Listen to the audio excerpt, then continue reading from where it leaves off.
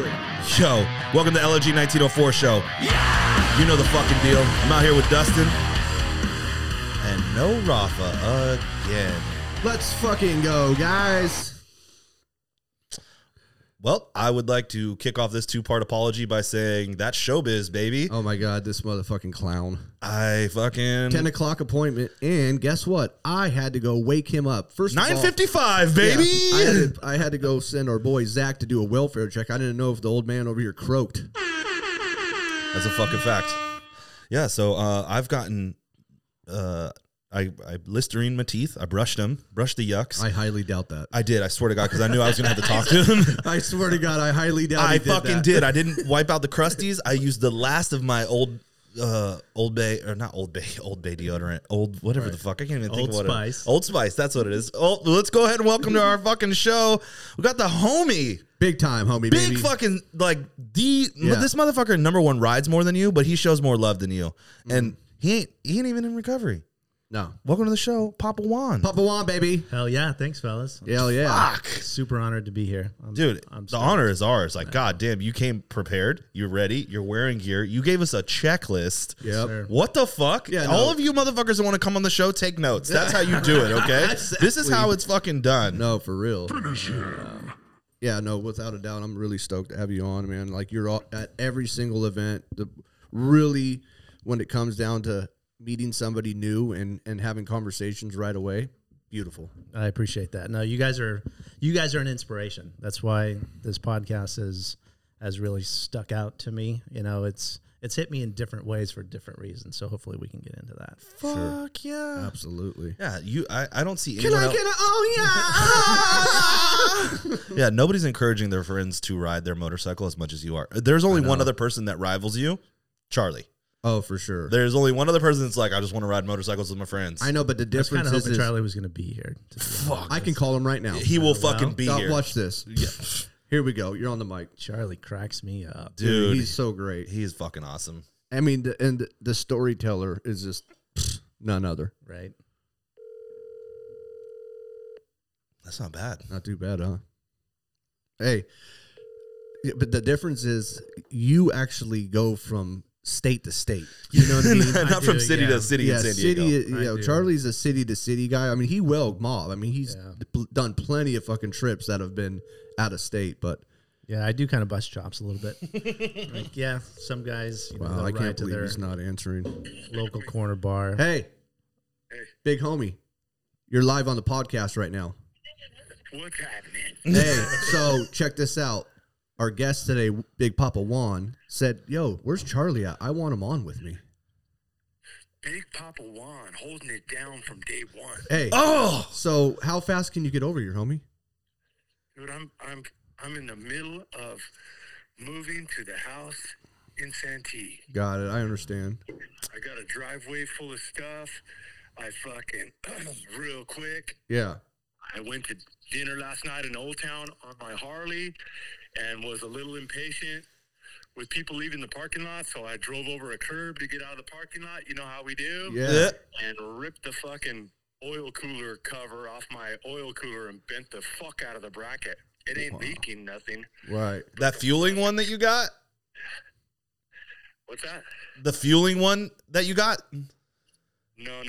This is the oil radiator on the front. Oh, Bottom of my frame. fuck. I know what you're talking about. The little triangle piece. Well, you know who I blame, Charlie? That fucking car that was going so goddamn slow. Why was it just parked there? And then the guy, because I pulled up on the human trail to get out of Old Town, and the guy's directing me back into the dirt in the parking lot. So I stopped for him. I put the kickstand down, and I grabbed the plastic piece, put it in the saddlebag, and just went until he moved out of the way. I drove up the sidewalk. I was like, yeah, no fucks today, boys. That's right. None. So yeah, but Papa Juan's on there, huh? Oh, yeah. We're just getting started, too, so that's why I was hoping that you'd be close and then come on with it. Yeah, I got a lot of stuff to do. All right. I'm making a pile in the driveway that's going to the dump, and I'm thinking of what part of my pile in the driveway I want to go to the dump. I have a lot of stuff. Yeah. Amazing what you get. Amazing all the stuff you accumulate when you get clean, right? Exactly. Blessings. Yeah. Okay, well, blessings when it's a tub full of vans that you can't even lift. You know, right? Get the fuck out of here. What made me think I wanted 60 pairs of vans? Yeah. Hey, if you don't want those vans, I'll Poshmark them for you, bro. What size? I'll sell them for you. Hey, what size? They're man size. Size 15. Wouldn't fit me. Yeah, no, fuck no. Us 9.5s, we're gonna have the fucking. Yeah. No, they're 12s. Any 12s over there? Yeah, don't tell them not to trip that I got it. I'll come get them. Okay. Yeah, I got a 12 on my pants. Oh, Hey yo, from stem to stern. hey, all right, Charlie. Will you stay real? All right, man. You guys have a good one. I'll Later. listen later. Bye. God, Dude, he cracks me up. every time. I know. Every time. He's a fucking storyteller. Yeah. You know what I mean? And the way he speaks is so fucking awesome, man. Has he told the fucking? I don't think he has. He tells a story about when he gets to Bailey one time, and he had been a few. I think he told it in his story, but he has to get the jumpsuit, and then he's got to walk. If you see him tell that fucking story, you will cry laughing because he's walking all hard and shit. Right. And like the way he does it What, when the he's moose standing knuckle? up. Oh my god, bro, it's so Hey, fucking funny. You know, speaking of that, a lot of people, and I know they've mentioned it to you too. We got to figure out a video. Yeah, we got to do figure out this. video options. Because honestly, like people are laughing with us, but they would probably fucking piss themselves if they're actually watching YouTube, Yeah, and- YouTube setup. Yeah. Just And the you can do camera whatever, like rolling. fold your laundry and watch the podcast. It's like I do that for Rogan and I do that I for know Cleared Rogan. Hot. Yeah. And it's just here's the thing: like I've got the camera set up, but we don't have a production assistant to where every 30 minutes the clips stop and you have to keep re-recording. So until LFG can get a donation production assistant, B-Graph is the fucking show, baby. it. Right. Well, that brings us up to the first topic, our sponsor today. Zen nicotine pouches. No, not Thank Zen. you. I told the homie I would give him a shout out, dude, because hear he it. has the best fucking wax in the game, homie, and that's Spit Shine Wax Corp. You know the fucking deal. What up, Terry? Go ahead and follow him on fucking IG. But anything that you guys need, man, for detailing your fucking whip, your bike, your boat, your fucking house, your wife, I don't give a fuck. Buy some shit from this dude because you will be ecstatic. Yeah, we were using Spit Shine before. Yeah. Like we saw him pop up at an event at San Diego Harley, and a couple of the boys copped his gear or copped his merch and then used it. And we're like, yo, everybody. So we were using this long before he started showing us love, and I'll still buy his wax. It's his whole process is fire as fuck. He's got everything from start to finish for what you need to keep in your fucking bike, your wife, your boat, your car, your truck, all of it clean. And it's literally just like his motto, baby. It's Spit Shine, babe. So go ahead and check that out. It's SPYT Shine Wax Corp. New Wax Corp. That's his new IG handle. There you go. SPYT Spit Shine. Check it out, motherfuckers. You know the deal. Yeah, you know the motherfucking deal. All right, we're going to kick this off. Chapter 1, A Bastard Named Juan. What did I get myself into here? Yeah. I don't know. Now the pressure sets in. Fuck, I don't know. We'll see. Just, you know what? Oh, Just, fuck yeah. Ian's on his way, so we can just have him come on. yeah, fuck it. Yeah, fuck it. And I think Andrew is too, so we're going to have a fucking house full. Well, let's get into the juicy shit before they get here. Oh, Well, there it is. Ding dong! Never mind. Hold on a minute. This motherfucker. Why are you always holding up progress? I'm literally getting to kick off the story, and you're like, bah, bah, bah, bah, bah, bah. What's up, pickle dick? I love you, dog. The homie Andrew's here. Do you want to have a seat until? Yeah, have a seat, prick. Yeah, have a seat. Throw on the headphones, speak directly into the mic. I'll call you out if you don't. All right, so Yes, sir. now that we have had fucking plenty of real distractions, quick. Andrew, Juan, What's up, buddy? How are Andrew. you? so into the mic. Into the mic. Yeah. Like that. All right, here we go. Got it. Just like that. A bastard named Juan. Bastard. Chapter 1. Chapter 1. All right, so here we go. So I was born here in San Diego.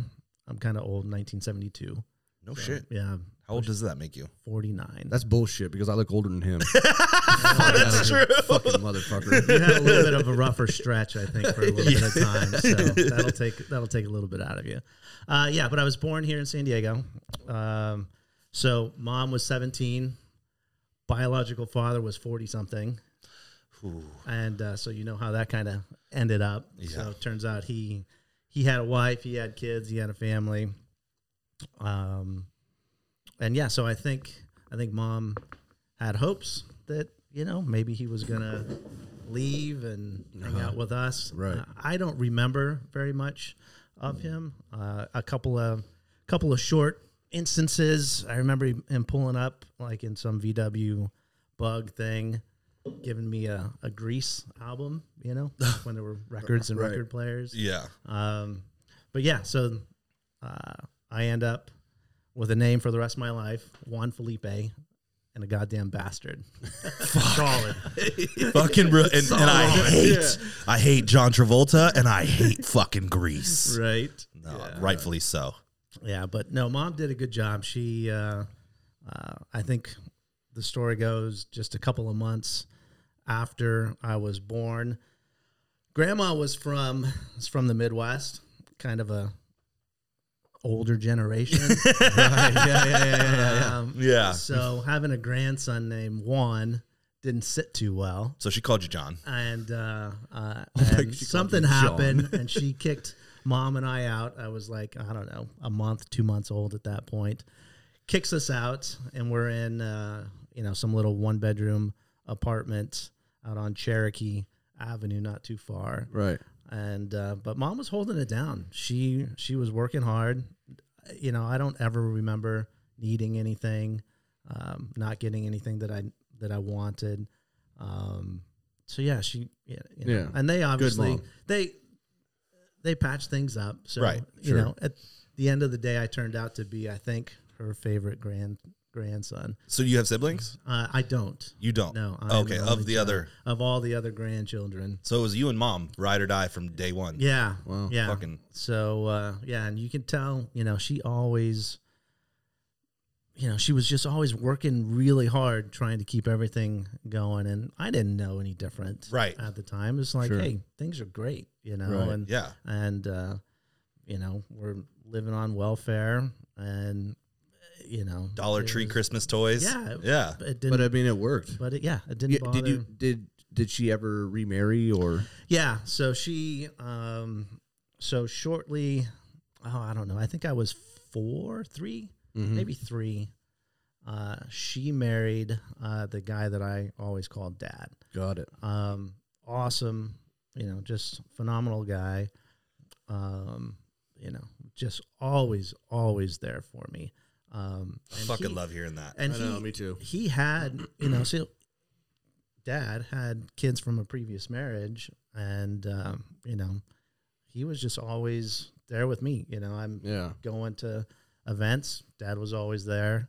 But it, I guess, just a few years into the marriage, he and I never knew any of this until I was much, much older. Sure. But I guess he was an alcoholic, drug problem, and Mom was like, nope, gotta go. And she was your fucking protector. Yeah. So, but even growing up, I never really knew any of this. Sure. So none of that was an issue, from what I can remember when they were married. And then even, in the years past, he never drank. I guess he stopped shortly after that.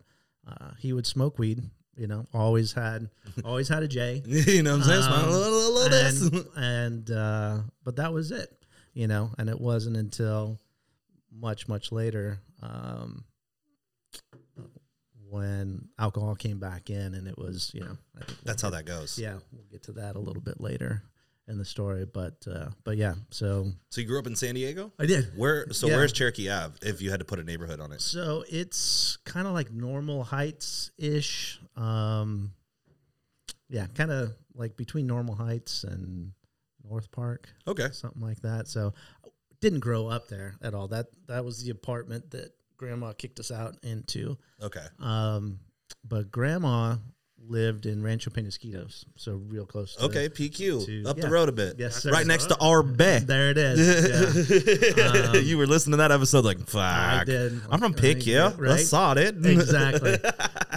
You guys have a killer skate park out there. Right, yeah. So we lived there for a few years, and then around second grade, we moved. My mom married another guy, awesome guy, and we moved up to Ventura, Oxnard. Damn. For a few years. That's way up there. Yeah, it was a little ways. So the only reason I've been up to Oxnard is, when we went to his bachelor party, we fucking cruised through Ventura. Yeah. And I've only been there one other time. But Oxnard, I went there for a dealer trade. In the car business, if you need a car, you go to a different dealership. Yeah. We ended up at Oxnard Nissan. Yeah. And that shit it's like its own little bubble. It was, yeah. It was, I didn't know anything when I was living. I didn't really notice that much, but, we were living in a trailer park there. Fuck yeah. It was great, though. I mean, I had some of my best memories were in that period from 2nd grade to like 6th grade. We lived in this trailer park, and it didn't sink in. Hold on real quick. Did somebody say trailer park? Yes, Fuck sir. yeah. Yes, sir. I spent some time in a trailer park. That's my kind of park. People don't understand if so I did a little bit of time in a trailer park as a teenager. Like, I didn't live with my parents, and I lived with them. Aside from all the drama that goes on, but those kids don't know anything. They're just trying to make the best of it, and they're just blind to it, and they're just living the best life they can until they get to school, and they're like, "We live in a trailer." Right. Yes. Then it's fucking. Then they're like, And "Oh, even we are that poor." never came up because I didn't notice. I didn't know any difference. But I remember I would walk to a bus, and when I'd walk to the bus stop, and I'd walk right past another elementary school that was, I don't know, 3 blocks away from my house. Never really sunk in. So I'd walk to this bus stop, I'd get on a bus, and then I'd take a bus, about 15 minutes or so. And it turns out this was back in the day when Segregation. we were busing kids around into different neighborhoods. Right. So I'm the white kid, Right. with a name. Juan Juan.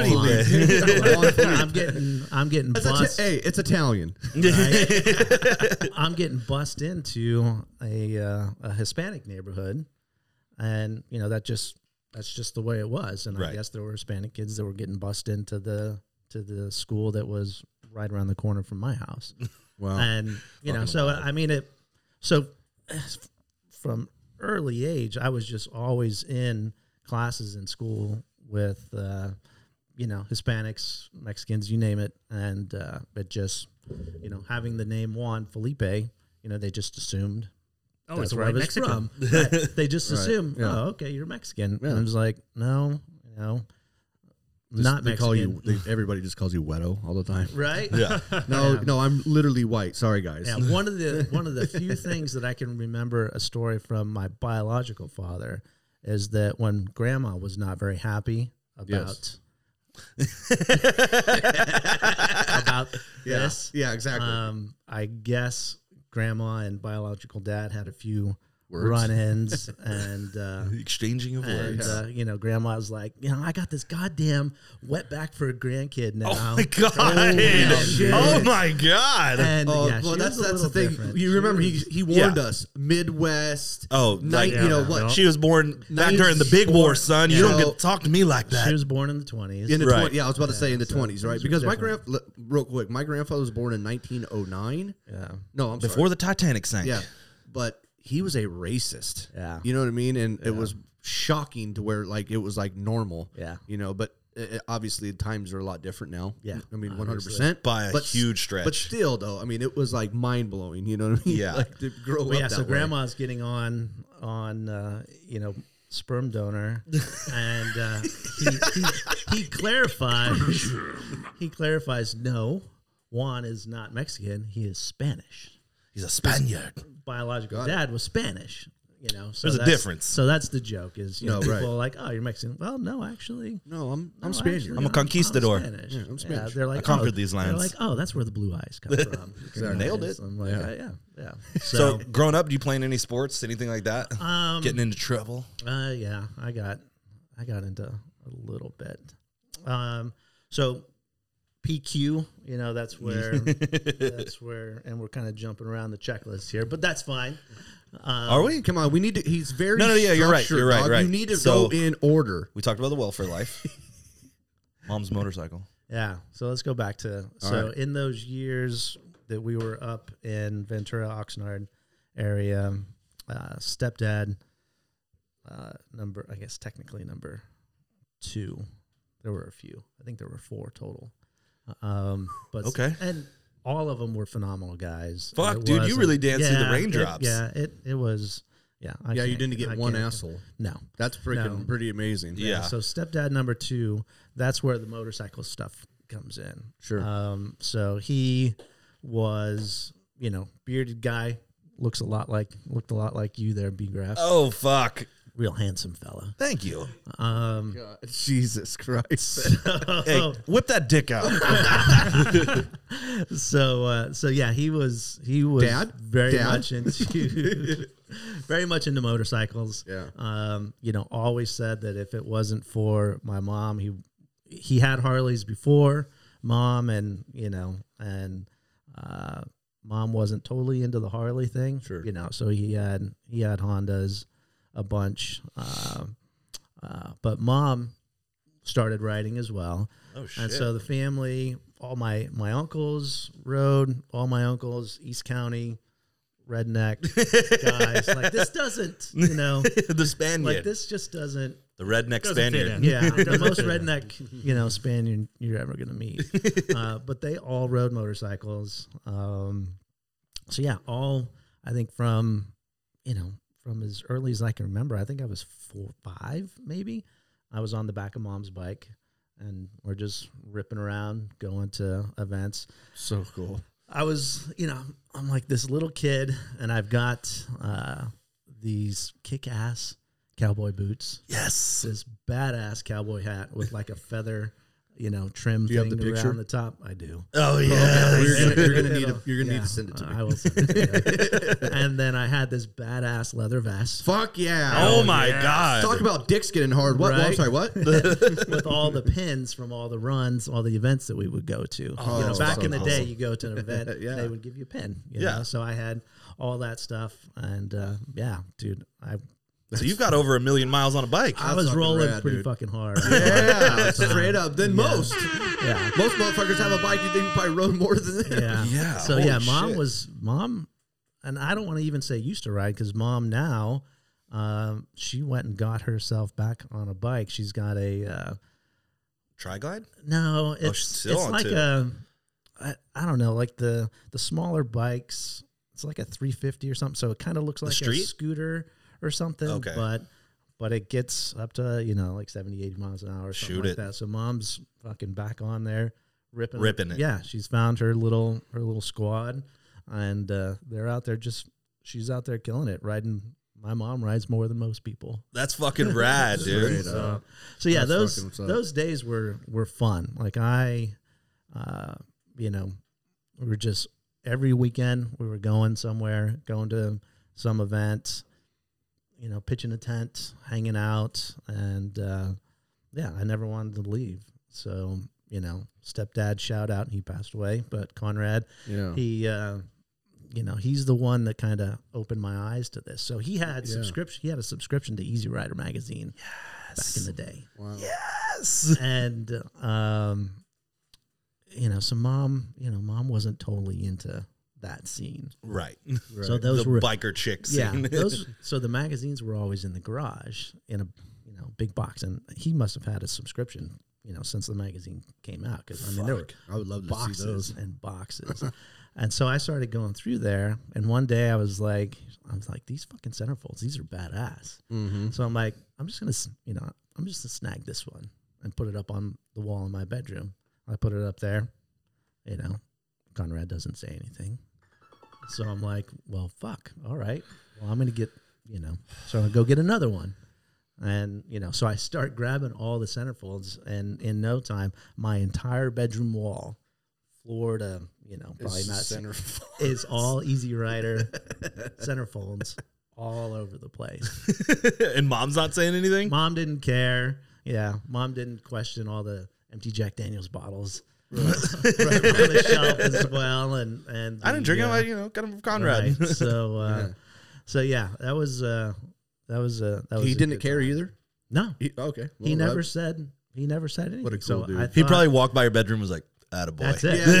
Attaboy. Probably. Probably. Yeah. Yeah, and I feel bad. Were you going in- photo side or David Mann side? Oh, David Mann. Oh, yeah. It was all the David Mann posters. Oh, for sure. Right. It was all the David Mann stuff. So no, I wasn't putting up, the titties out. Yeah.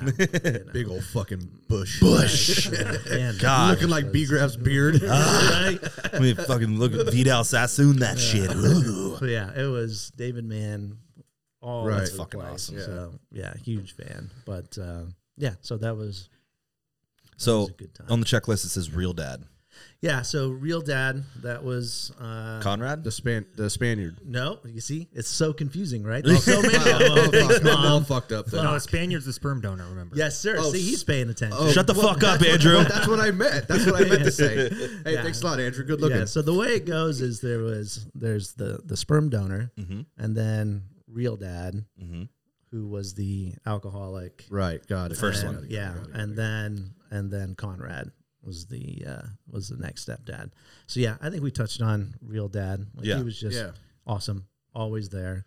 There's more to it. We'll circle back. Yeah, what about smoking in the boys' room? Oh, jeez. Yes. So That's a good song. Smoking in the Yeah, so boys' room. I was waiting for that. I should have went like this. Get a B-Graph. right. Smoking in the boys' room. Hey. So yeah, that's when things started to get a little spicy, I guess. So I have two uncles that are a year and a half and 2.5 years older than me.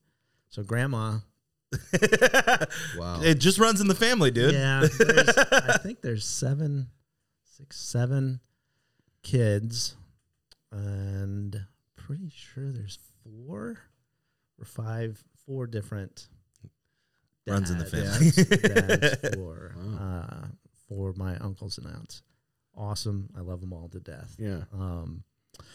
But yeah, so I have 2 uncles, a year and a half and 2.5 years older than me. And so I would come down and spend a lot of time in the summers and school breaks at grandma's house, hang out all the time. And so my Uncle Jim, who is a year and a half, I think he's about a year and a half older than me, kind of like an older brother. Sure. And they lived in PQ, and so PQ, that's right next to what? Arbe. Hey. You're late for that. We already crossed this bridge, you prick.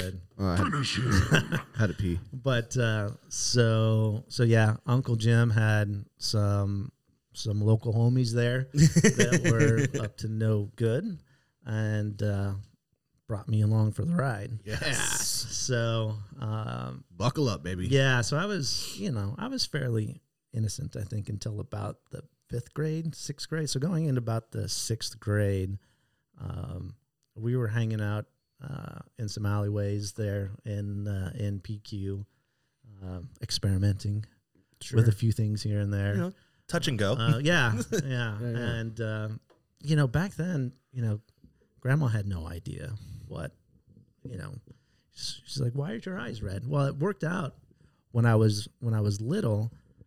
I had like an eye infection thing that nobody figured out for a long time. So I had red eyes like all Perfect the time. cover. Yes, I had red eyes forever, and so no different. And so we'd be hanging out all day. That was in the day.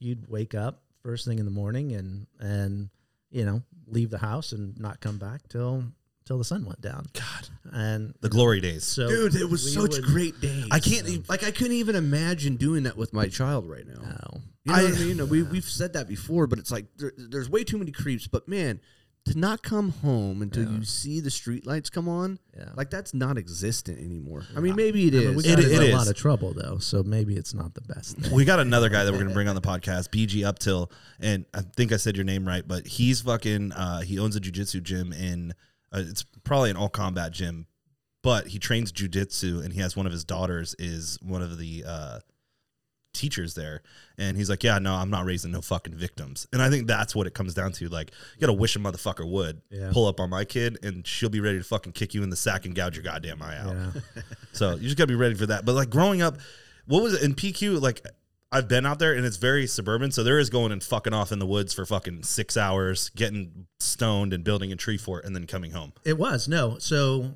on the what side would that be? The other side of the 15 freeway. West side. It's all, God, what would that be? The southeast side. It used to just be all just hills. Right. So back in the day, we would go down, and there was a big tunnel that would go under the freeway. Oh shit! So It's still there. Yeah, that tunnel's still there. Yeah. And so we would go under that tunnel, and then it's just like wide open. Wide open. Right. Wide open. There's like a fucking lake or a pond down there too. Probably. It's been a while. Yeah. Since I was down there. Probably dried up a bit now. Yeah. But so now, it's all developed out there. But yeah, we used to go down there and hang out in that tunnel, go the other side, rip around on bikes and, smoke a little something. A little jazz cabbage. A little bit. Jazz cabbage. So yeah, so we'd be gone, out all day long, and so as time went, we started experimenting with Narcotics. different things. Sure, The fun stuff. The fun stuff, and I was like, man, I can fucking vacuum all day long.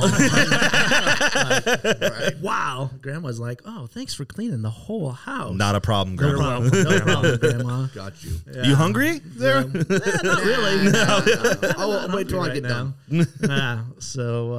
So yeah, we would dabble in boy, and I tell you, right before I retired from the Navy, I used to joke like, man, I can't wait to get out. I'm gonna roll the biggest, fattest fucking doob and just get so blazed. Right. And it wasn't until probably about 6 months after I retired when I finally did. Yeah. And I smoked something, and I was like, Yep. fucked up. I'm Not like, having a good time. Not a good time. I'm like, man, this is not, So when this were is you? How not- old? It would have been So I was 83, 84 when you're fucking around in the woods yeah, and something smoking like that fucking Yeah. brick weed. Yeah, It's and- a little bit different these and, days. yeah, and Exactly. I remember we'd get a nickel and A nickel bag. a nickel Straight up. bag, and be able to sit there and smoke a joint in the homie's garage and be like, okay, yeah, this is great, giggling, laughing, Yeah. no big deal, Yeah. and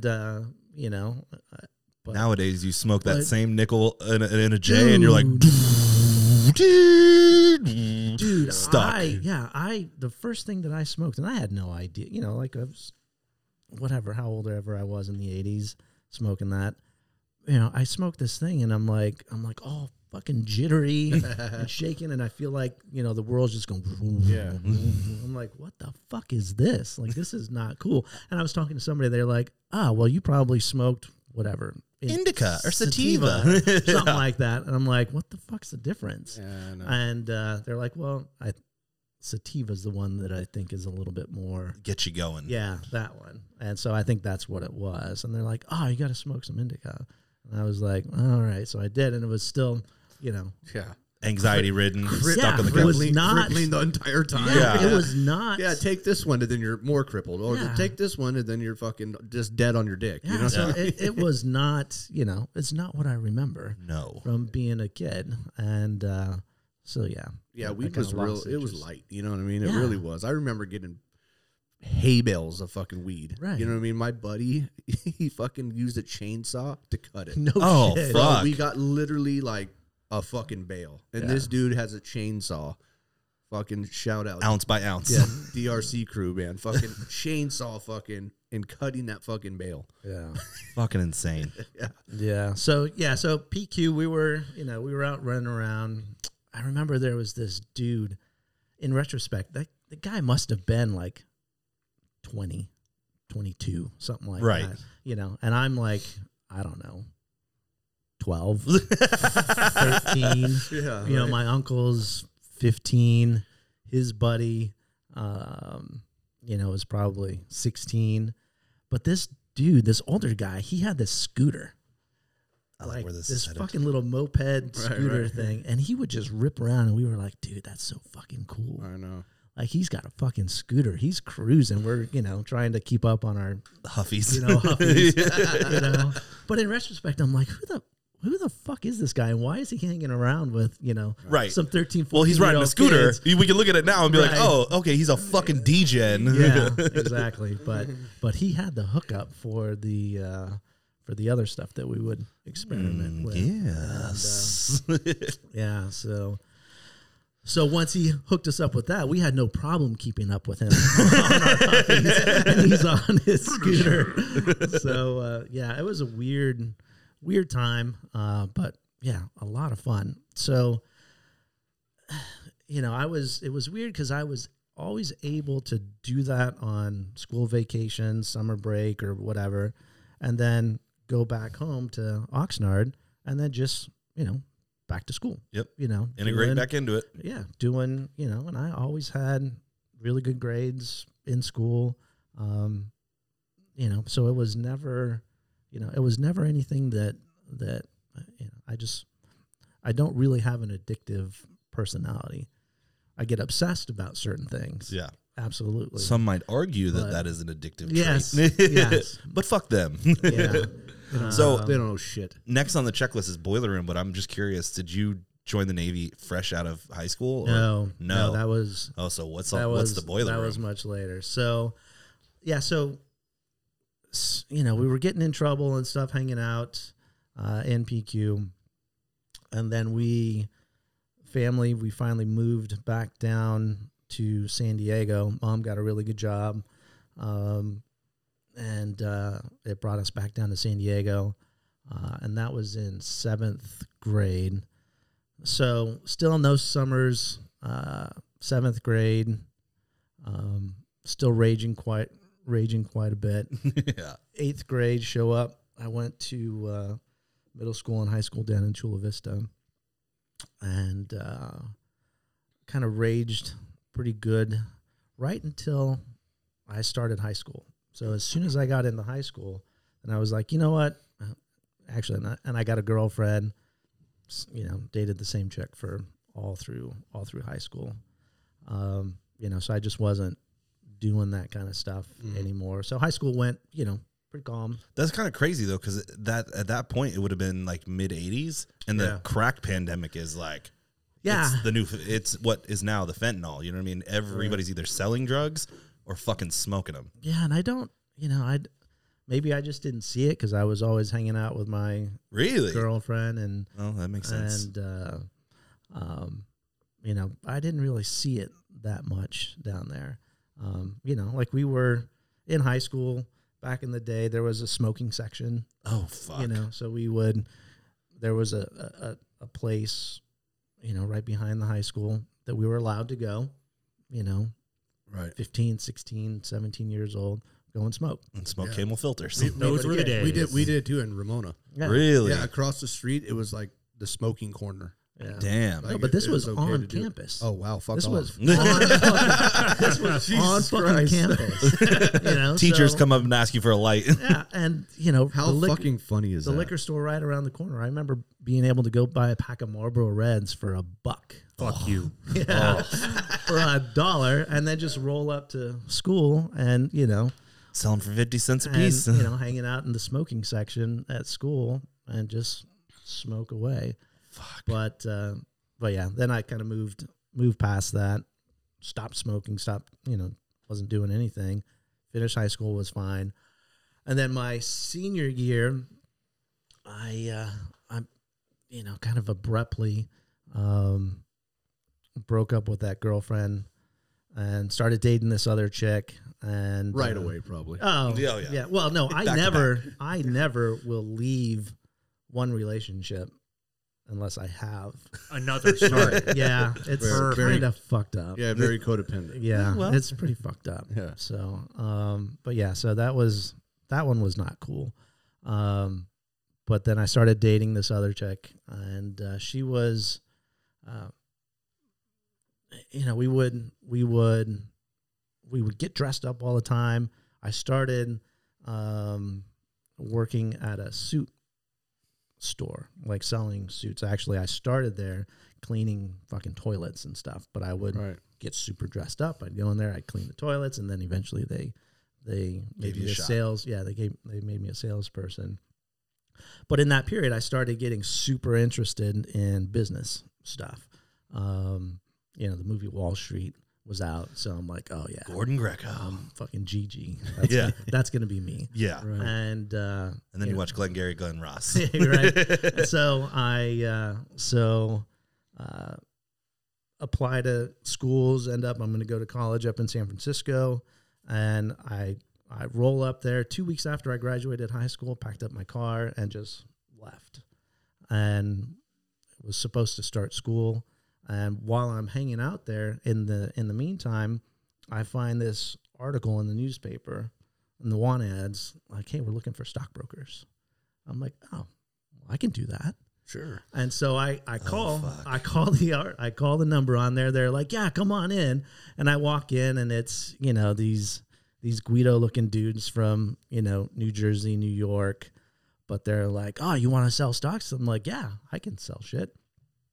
And they're like, okay, well, you know, you just got to pay us $700 so that we can get you in a class to study for the Series 763, you know, the licenses to do it. And if you pass, you know, we got a desk for you. I'm like, well, fuck yeah. Yeah. So I went out and got a credit card real quick. Oh shit! and I took the class, and I was 18 years old. I passed the exams, and I started working as a stockbroker in San Francisco. Oh, now as soon as you said that, you saw the ad, I was like, I know what the boiler room is. Yeah. So yeah, that was it was an interesting time. So in retrospect, you know, it didn't take me too long to figure it out, but I roll in, and we are selling just fucking penny stocks. Yep. Just absolute garbage. Yeah. But when I first showed up, I just got lucky. So I show up, and they're like, okay, we got an IPO coming out. And it's like this, you know, dental laser, some bullshit. Right. They're like, oh, but it's going to be great. You know, it's the next best thing. And so we brought it out at $1. So I'm just doing my thing, fucking cold calling 500 times, dialing the phone 500 times a day. And I start selling this shit. And then I keep selling more and more and more and more. Right. And long story short, 6 months later, I sell out a whole bunch of clients at $20 a share. Oh, fuck. And so I made a fuck ton. You were making 50% of whatever you sold. Yeah. Yeah. You're fucking slaying. So, so in that shitty kind of type of market, you make money between the spread between the bid and the ask. And, you know, when it's, you know, when they're on the pink sheets or these, you know, little tiny penny stock kind of things, spread's pretty big. The spread's pretty big. Yeah. And so, yeah, we were getting, you know, 50% of that. Yeah. And what year was this? This was 1990. Yeah, the year that I was born. Hell Hey, the year that you were born. yeah. Just so you know, me and him share the same birthday on the same day, same year. No shit. 3,000 miles apart. Wow. Yep. What are the odds? Pretty good. Pretty good. It's crazy. 9 months before June 12th is a fucking wild time to be having sex, apparently. Yeah. God made two June jabronis 12th. at the same time. I'm a June baby as well. What? June what? June 5th. Hey, Geminis. Fuck you, bro. Hey, my was pointing clean, at my clean Dustin. date is fucking June 11th. Really? Yeah. That's a good month. Hey. Hey, That's a good month. You know what? We'll give I'm you a part, pass. I'm part of the crew now. Hey. So, So I was like, fuck, I got this figured out. Like, this is not hard. So there were two other guys that were in the same shop as I was, and we're like we don't need these guys. We can do this ourselves. Got it. And we had made like a stupid amount of money. So we're like, you know what? We're going to go out and we're just going to do this on our own. So we leave, and we start looking around. There was no internet or anything at the time. So we're looking through newspapers and shit like Yellow that. pages. Right. And we find this dude that's selling a broker-dealer shell. So the license, all that kind of stuff. And we're like, fuck it, let's buy this. oh, God. And so we meet up with this guy, and so we buy the shell. And I'm 18, like pushing 19. With like 30, Starting a 40 broker grand dealership. cash. Oh, more than that. Oh, son. Oh, damn. Get him. Excuse the fuck out of me. Yeah. So you're like liquid north of 100K. Yeah. That's Oh my God, that bro. looks like more, dude. In the early 90s. Keep Yeah. going. Oh, keep going. Way more than that. Oh my God, than that. dude. God damn. So, And you're 18 yeah. and don't know what to fucking do Could with you it. imagine if Yeah. that was us? We would be dead. I'd be dead. Yeah. This Oh, podcast guaranteed. wouldn't Guaranteed. exist It because we wouldn't would have exist. OD'd. Well, Cocaine. yeah. So They'll we say were, that. we were, you know, I mean, it was 1990, so the 80s had just finished. Sure. So 80s was all about, Freebase. yeah, all kinds of, you know. So we were partying, we were having a good time. So we buy this company, and I go and set up this office in a building right in the financial district in San Francisco, and I start hiring brokers, and next thing I know, you know, I've got, I don't know, there's 25, 30 guys. Dude, you're a fucking there. West Coast wolf. Of I was Wall literally Street, going to bro. say the same Like, shit. dude, It it's was. identical. Yeah. What the fuck? So we start just fucking just cranking stuff out, and money is stupid. So now I'm 19, and I've got a penthouse in San Francisco. You guys remember the big fire that? Well, you wouldn't remember because you were just born, but you may have read about it. There was Oakland burned up in 1990. Like the whole hillsides were just all on fire. So I'm sitting on the deck at my penthouse, Right. you know, watching all of this stuff go down, you know, just like, man, where the fuck am I? What am I doing here? But yeah, so it was a good time. We, I think I used to get a lot of business just because I was such an anomaly. People were like, who's this kid? You know, like a whiz kid or some stupid shit. And I'm like, no, man, I'm just here. I don't know any better, you know? And, so yeah. I bet you're super savvy. You know what I mean? Just you'd be able to, because it's all about how do you speak to somebody. That's all it was. You know what I mean? Sell the sizzle. That's all it was. Yeah. So It's like B-Graph, real quick to interrupt you. Like, this fucker can sell ice to anybody. yeah. You know Sell what I mean? hot coffee in hell, baby. Yeah, I mean, I'm serious. He's a salesman. So Yeah. I can picture you, I mean, with the name Juan Philippe Teep. Come on, Right. stop fucking around. Yeah. So then we start getting real comfortable, kind of cocky, and I'm like, well, you know, I don't want to have to be here and manage all these people all the time. So I'm like, I'm going to hire a branch manager. So we bring this guy in, and he had just come from doing real estate limited partnership stuff. And he starts telling us all about this. He's like, oh man, we can make so much money doing that. I'm like, well, fuck yeah, that I sounds like making good. money. Like, Let's you branch know, out. let's do it. And so we set up this real estate limited partnership, and we buy an option on this huge piece of land in the East Bay of San Francisco. And we had done a couple of small little spec deals, a couple of houses here, a couple of houses there, with some investors from overseas, from Singapore. And so they were super stoked. So we bought this option on this piece of property, and they're like, yeah, let's build this shit. So we were going to build 212 houses. Oh my out in God. the East Bay of San Francisco. And like the money, you know, I'm like going through the numbers in my head. I'm like, holy fuck, like this, yeah. This is some cash. This is good. I'm like, okay. And so the investors were like, okay, well, we're going to fly out. You know, we want to get a look around and meet face to face, because we hadn't met face to face. The branch manager that we brought in knew these guys. And so they fly into Los Angeles. They're like, yeah, we're going to fly into Los Angeles, look at a couple of things, and then we're going to head up to San Francisco and meet with you guys. And so they come into Los Angeles, and they come up, and we sit down, and they're like real distant. You know, it's kind of weird. So partners and I were like, what the fuck is going on here? And a few pleasantries here and there, and they're like, well, we're not going to do this deal. We're going to do another one down in Los Angeles. We're like, wait, what? And so they're like, yeah, no, we're not going to do it. And so because we knew this deal was going to be huge, it took a lot of cash to get this option on this piece of property and get things going. So to have back in the day, things have changed, after that last crash and all that stuff, it got real complicated. Like there's no way a dumbass kid like me would be able to go and start something like this now. Right. But you had to have a certain amount of money in an escrow account to guarantee the business.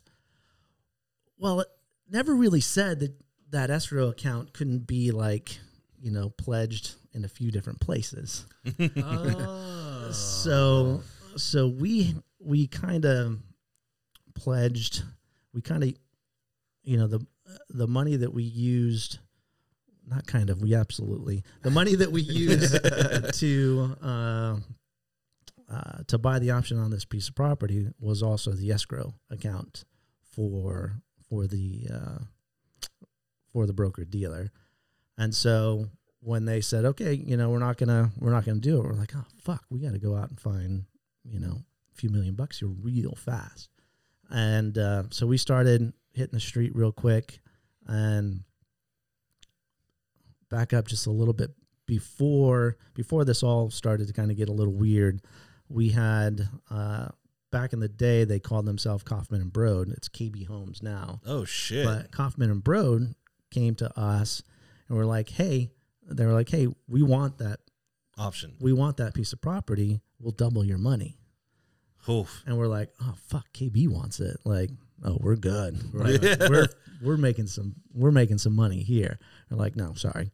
And so once we needed some funding to make the whole thing come together, all I can think is like the word kind of got out that it fell apart, that it was falling apart.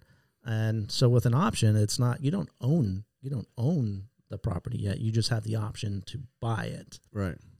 And so word got out that, it was a great piece of property, and we couldn't get any money. So the whole fucking house of cards came tumbling down. And so without the escrow account, you can't stay open. So it all fell apart. I was engaged at the time. The chick was like, oh no, I'm good. Like, oh you're broke? Oh, okay. On to the next. Yeah. Right.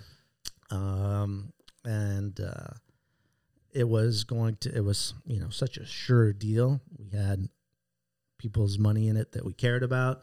So Dad had a bunch of money in it as well, which, was basically his entire life savings. Fuck. That was lost? Yeah. Oh, my fucking God.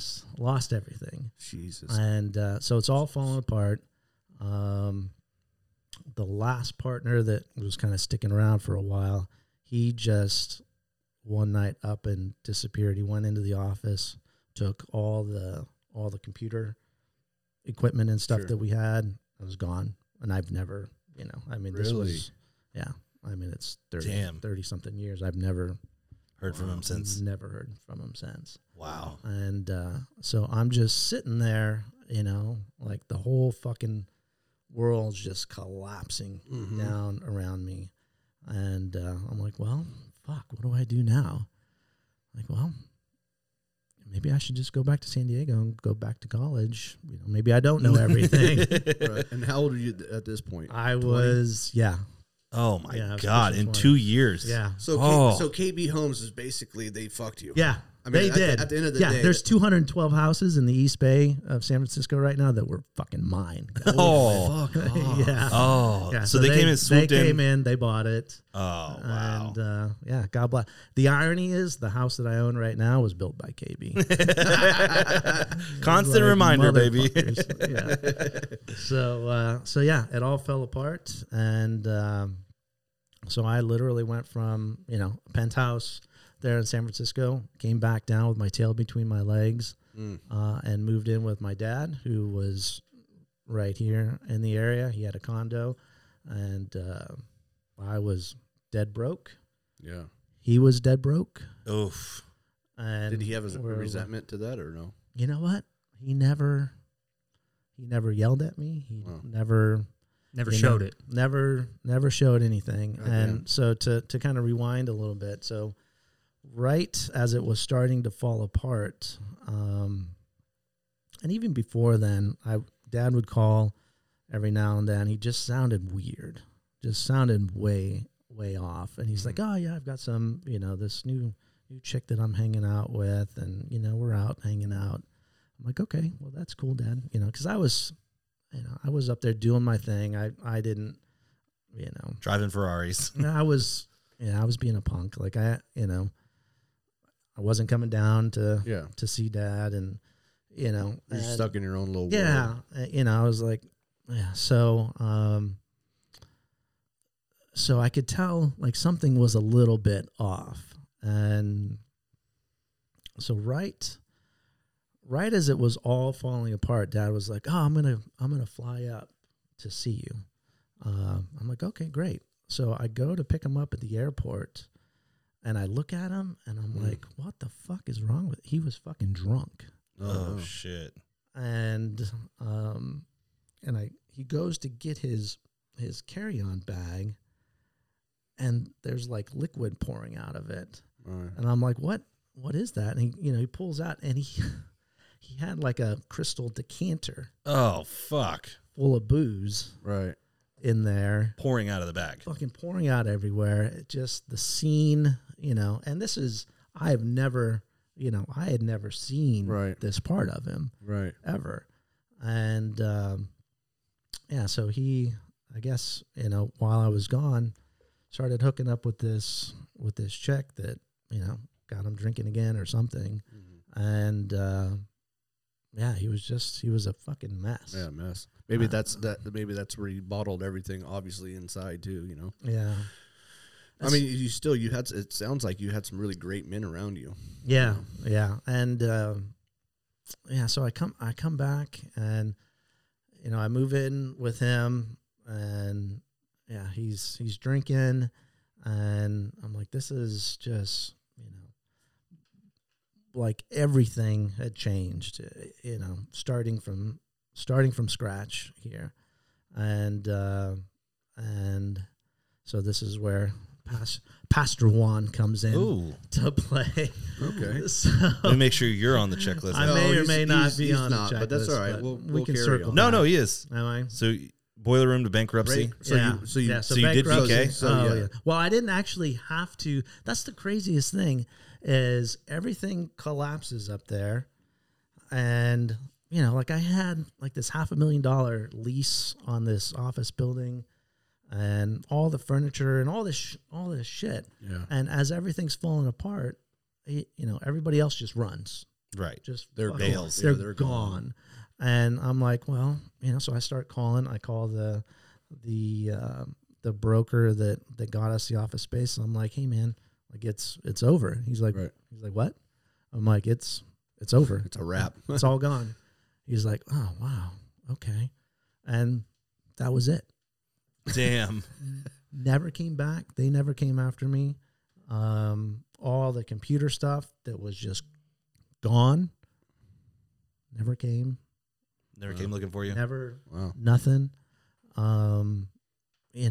So the only thing that I walked out of there was, I think I had probably like, I don't know, $10,000 in just personal credit card debt that I couldn't pay. And that was it. And it was. So realistically, you fucking made out. I did, yeah. I mean, so I you never could have been fucked. Oh yeah. So I never actually had to file bankruptcy. But yeah, I was. You're in I debt. was fucking toast. I was done. Yeah. And not to mention the money that friends and family had put into this thing. So that was the hardest. The part. guilt. Yeah, I was about to say that hits pretty fucking hard. Yeah. So get back to San Diego, and I'm just like, fuck, what do I do? Like, I have no idea, what I'm going to do. And I'm out just running one day, and this dude stops me, and, long story short, he's like, you want to go to church? It wasn't quite that, but I'm like, well, okay, Sure. Yeah. So I Obviously, I need some God in my life. right, So thank something. you. Yeah, I'm like, this is all, So I start going to this church. It was like a campus church thing, and just doing that. And typical me, I'm like so engrossed, obsessed in the new thing. So I'm like, oh, I'm doing this, and then Dad's there. We're broke. There's nothing there. And I came home one day, and there was some church thing, so like these guys, they came and I was just going to run inside, grab something, and leave. And I go upstairs, and, I'm grabbing some things, and I look, and I see my dad laying on the bed. And I'm like, that's weird. And so I'm like, hey, Dad, I'm grabbing this whatever, and I'm going to wherever. And I don't hear anything. And so then I kind of open the door, and I look, and I'm like, that's, so I go to tap him, doesn't fucking move. And so, I turn him over, and there's nothing there. So I'm sitting there doing fucking CPR on my dad, and I stop for a second. I run outside to the guys over there. I'm like, hey, fucking call 911. Something wrong with my dad. And so I go back in, and, I'm just there doing CPR as best as I can. And, I don't know how long I was doing it. But, firemen come in, and, they take over and take him off, and that was it. It was gone. Fuck, man. Yeah. That's fucking heavy. Yeah. So yeah, the first death certificate that I saw, just said that he had a heart attack. And so that was all I saw for years and years. And my mom, somehow or another, I don't know why, but she needed a death certificate for something, excuse me. And she got one, and she's like, hey, have you seen, this? And I was like, no. And so I guess there was a new death certificate, and it turned out that he had OD'd. Oh, fuck. Yeah. And then had a heart attack or something because he OD'd. And this was years later. So, the fucking guilt that I had already, it was just amplified. Oh, there's no way to you just fucking eat yourself alive. Yeah. Yeah.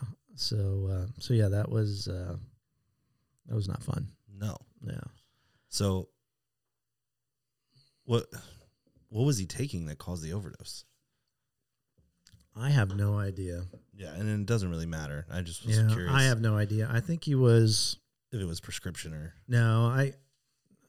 So this chick that he got in with that kind of got him going again on the alcohol. I think she was kind of doing whatever she could. Yeah. Yeah.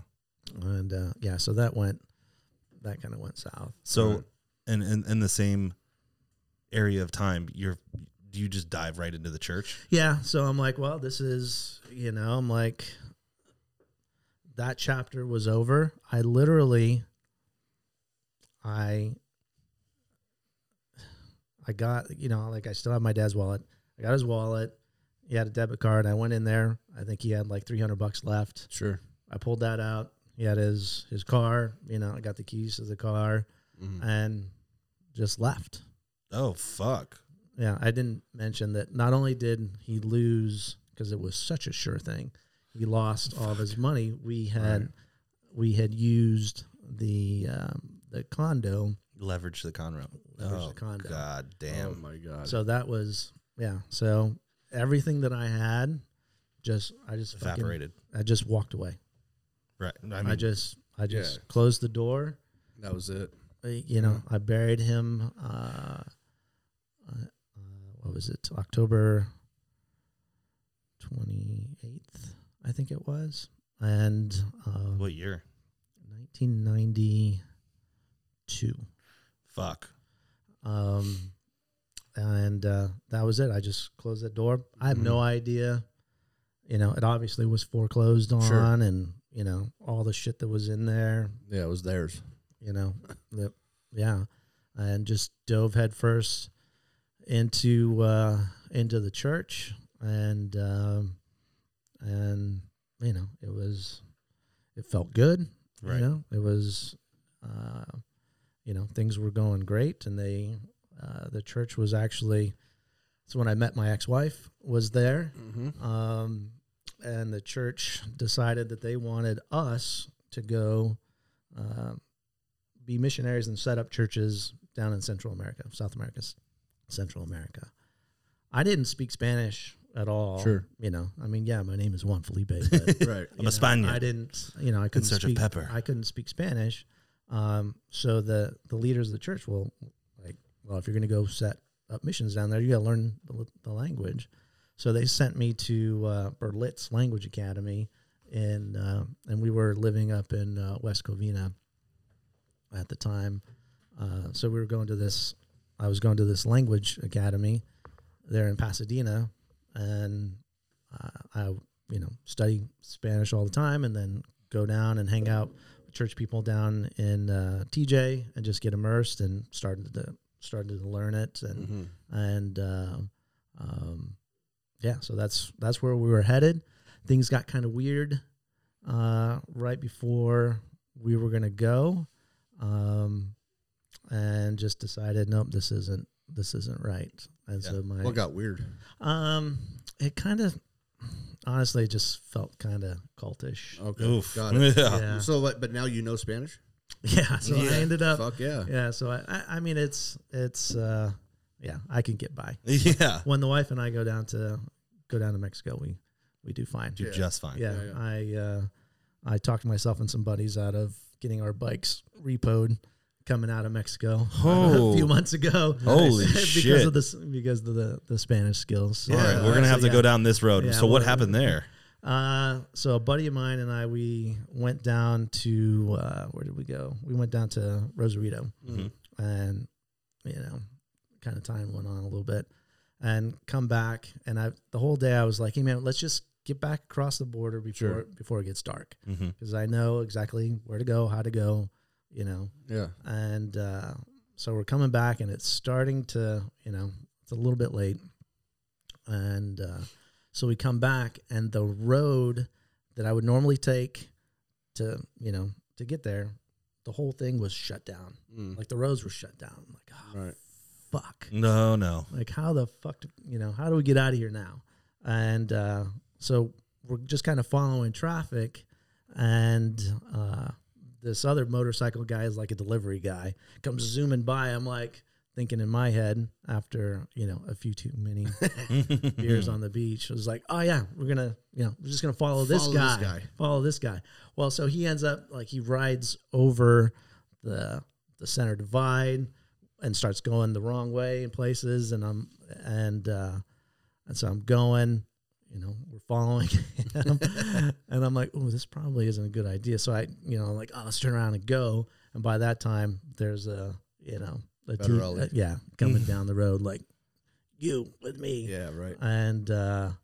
And so this chick comes up. I think she was a cop. I'm not really sure. But she's like, well, you guys, broke whatever law, this and this. And so it's $500 per bike, or we're going to impound, or we're going to take your bikes. Oof, that's nice. And I'm like, well, that's not going to happen. And so I start, so then I start speaking in Spanish a little bit, and she's like, oh, you speak Spanish? Right. In Spanish. And I'm like, well, yeah. And she's like, well, so she starts explaining, well, you guys can't do that. And if you don't pay, we're going to take the bikes, and you guys are going down to the station. Sure. I'm like, well, no, that's not going to happen. and I'm like, well, how much is it really going to take? Right. And she goes over and talks to the arresting officer. Right. And he's like, well, follow me. Oh fuck! Oh god! And I'm like, all right, well, so we get on the bikes and we go, not far. We're actually towards the direction we need to go to get back across the border, and we pull over, and he's like, well, how much you got?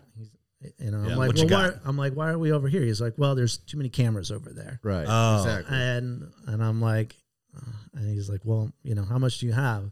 And I know, I put money aside, I got a 40. buried in the bike, course. and you have to stay ready when you're yeah. And I think I had $20 on me. Well, a buddy of mine wasn't thinking that far ahead. Oh, fuck. And I think he had like $60 cash in his wallet. Right. And so I'm opening my wallet. I'm like, look, this is it. That's all I got. And Right. I'm like, dude, show him. And opens it up and I see that he's got, like $60. I'm like, I look at him like, God damn it. Didn't I fucking tell you?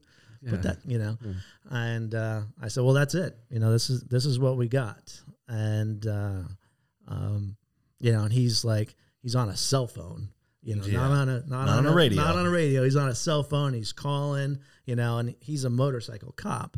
And I notice, on his windscreen, he's got this. Oh, on his windscreen. It's the Forever Two Wheels logo for. Yeah, the wheels. Because I'm too cheap to do video. The winged wheel thing. And so I start talking to him in Spanish. I'm like, look, we got the same thing. We're motorcycle guys. And he's like, all right, well, just because, we're motorcycle brothers, $40, then you can go. Nice. So it went from 500 each impounding the bike to I know, but I was $40. There's whenever you're in Mexico, there's always a situation like that though, where one person speaks to you and then they go to the other. It's always like a conference, you know what I mean? Like, oh, hold on real quick, let me go talk to so and so. Yeah, he had to get approval for the amount of money that he was gonna accept to let us go. I've crossed a few times clean, and I always keep a keychain on me that states how much time I have, and I'm like, look, no drogas, multiple años, and they're like, get the fuck out of here. Yeah. So that was the only time that we ever had any issue, and that was 100% my fault. Sure. I was the dumbass, like riding over the medians and stupid shit, thinking like, oh, I own this fucking town. Like I can get us out of here. I'm just wondering what fucking road were you on that had a center line? Because every time I've driven to Mexico, it's just a road. There's a road, and you figure it out. It was in like central TJ, right around the Costco there. Mm-hmm. I'd have to look at the map to figure it. So I know wild, when though. I'm down there, like I know exactly how to, go and get to the taco shop that we like to go to, and how to get down to, Rosarito, Ensenada, and how to get back. And, there's this certain way you cut through a line, and, so like it takes 10 minutes. We're gonna have to go there across. this summer. Yeah. I want to go. It takes like TSR, dude, this month. Yeah. Or next month. Yeah. Oh. The Tijuana stunt ride. March. Yeah. There you go. What could go wrong? Well, there's enough dudes there that speak Spanish that I'm just, and a lot of people fucking go to it that are from the States. So so far, so good. Yeah. So you're still engaged when you're like, we ain't going to Central America. We were actually married. Oh, so you were married. Yeah, we'd got married at that point, and we were like, no, this just isn't right. And so we're like, hey, we're leaving. We're packing it up. And we come back to San Diego again. And, and then, I'm like, fuck, here we go again. Like, fucking, coming back to San Diego with my tail between my legs. Like, fuck, what do we do now? I'm like, well, fuck, maybe I should actually go to college. And so then I, enrolled back at San Diego State and went to college and got a degree. Yeah. No shit. Yeah, I've got a couple of them actually. Holy shit. Yeah. So right when I was retiring from the Navy, I went back and used the GI Bill to get an MBA. That's right. A master's in what? It's MBA is business. Oh, you're right. Yeah. Master in business arts. Yeah. Business. Goddamn. Oh, you better do it. Get some. Yeah, get his ass. So LFG is always looking for advisors, right?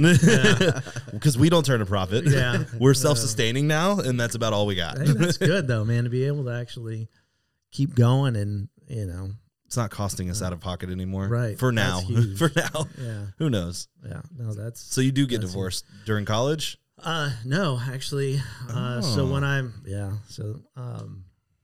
so while I'm at San Diego State, so rewind a little bit. So when I was in high school, I was really influenced by movies. So like, Wall Street came out. I'm like, oh, I'm going to be fucking Gordon Gekko. Yes. Right. Like that's me. But before that, Top Gun came out. Oh my fucking God. That is my favorite movie of all time. Right. The soundtrack is fucking mint. Yeah. I broke the fucking VHS from watching it so many times. Yeah. It's still my favorite movie. Yeah. So I'm like, well, I'm going to be fucking Maverick. Right. Talk to me, Goose. So I'm in high school. I'm like 15 and I go to Dad. I'm like, Dad, you know what? I'm going to be a pilot. Like I'm going in the Navy. I'm going to be a pilot. Right. But I want to start flying now. So what do you think? And my grandmother, not my mom's mom, but his mom. Yeah.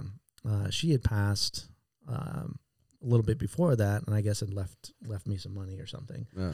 And he's like, yeah, you got some money here, just go to flight school. Go start flying. So I was 15 and a half when I soloed. First time out at Montgomery Field. Jesus Christ. What the fuck? Yeah. So who did we invite on this show? God damn. So I was like flying around, Renaissance man. Yeah. So like that was the plan, right after Top Gun came out. Like, oh, I'm going to, that's what I'm going to. Bum, bum, bum, bum, right. bum, bum. That's it. Take me right into. Do I got to sing every episode? Is that a thing? I don't know. You guys want to hear it? No. Okay. But honestly, that's crazy how many things that you did. Wow. I mean, we'll get to the part of that story, but you did a lot of things besides doing what you wanted to do. You know? Yeah. So I mean, you fucking flown a fucking plane at 15 and a half years 15 old. and a half. So at the time, I don't know what the rules are now, but at the time you had to be 15 and a half before you can solo. Damn. And so I was 15 and a half.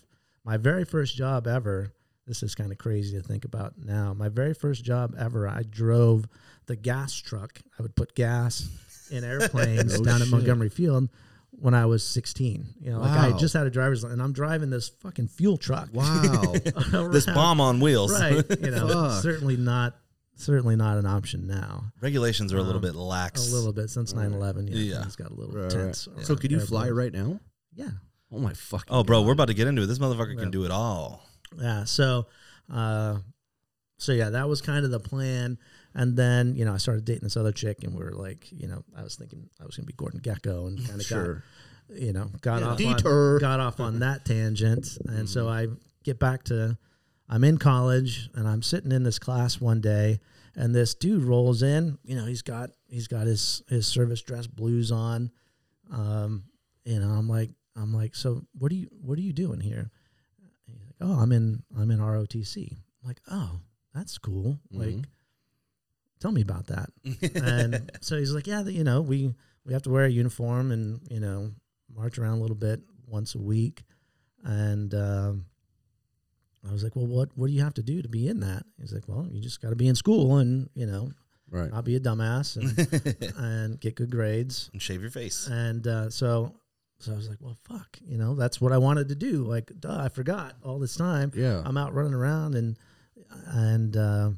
so I go back, and again, no internet at the time.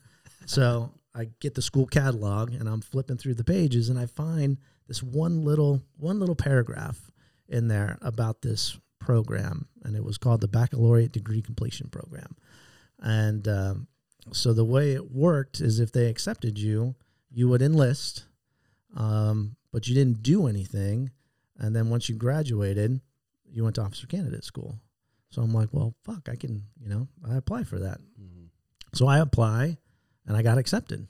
Oh, first shot. And it was even more of a unique program because the contract that I signed to get in guaranteed a slot in flight school so long as I pass all the aviation physicals and made it through officer candidate school and all that kind of stuff. So I had a guaranteed slot. When I signed the contract, most people, for officers, they go through, and they don't get to select until their senior year. And, they can, And they make every summer they make you go do midshipman shit. Yeah, and they go do. Yeah, I didn't have to do any of that. So shit. for those that don't know, when you're a midshipman, you go and you do all the jobs as an intern for free, and you're like, oh, you go on a sub, or you go on a carrier, or you go fucking hang with the Marines. You do all the shit. That way, when you get to your senior year, you're like, okay, this is what I want to do. This is what I want to do. And then the Navy's like, nah, fuck you. This is what you get to do. This is what, and then Big Navy steps in and lets you know that you don't have a fucking choice. Right. So yeah, it worked out. So I enlisted in the Navy July 28th, 1996. And one of the pieces of paper that I signed said, you're not allowed to wear a uniform. You don't have to go anywhere. You just have to send us your grades each semester. And if you make the dean's list each semester, you get promoted. So, Damn. And then I was getting paid. So, I mean, the money was good. Yeah. So yeah, I just went through school. I think by the time I went to OCS, I'd been on the dean's list enough times. I think I was already like an E5. Damn. And I went to officer candidate school down in Pensacola, Florida. And how was that? Oh, fuck me. I know some stories about Pensacola. So it's where all military, as far as I know, is their aviation schools are. And I know because the Marine Corps aviation goes down there. Yeah. There's Navy, there's Air Force. I don't know. I don't think the Army shows up there. No. But fucking Marines tell stories about fucking going to Pensacola, and boy, do they live it up. Yeah, it was. It was eye opening for sure. So I born and raised in San Diego. So we don't really have weather here. No. So the day I fly into Pensacola, I get off the plane. And there's like this fucking thunderstorm from hell going. I'm like, holy fuck, what is going on? It's just like, thunder and lightning and dumping. I'm like, Jesus Christ, where am I?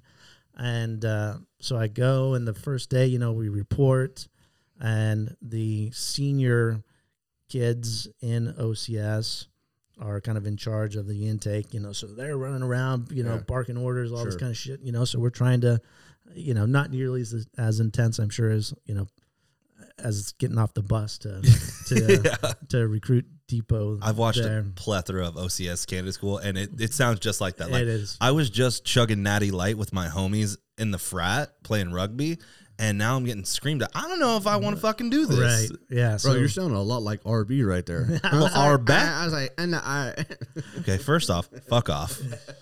But yeah, so is it really? It's ran by the senior classes. That was just through the check-in, and then once we're actually classed up, they bring us all in, and then all the fucking drill instructors. Yes. So Marine Corps drill instructors run OCS. It's fucking awesome.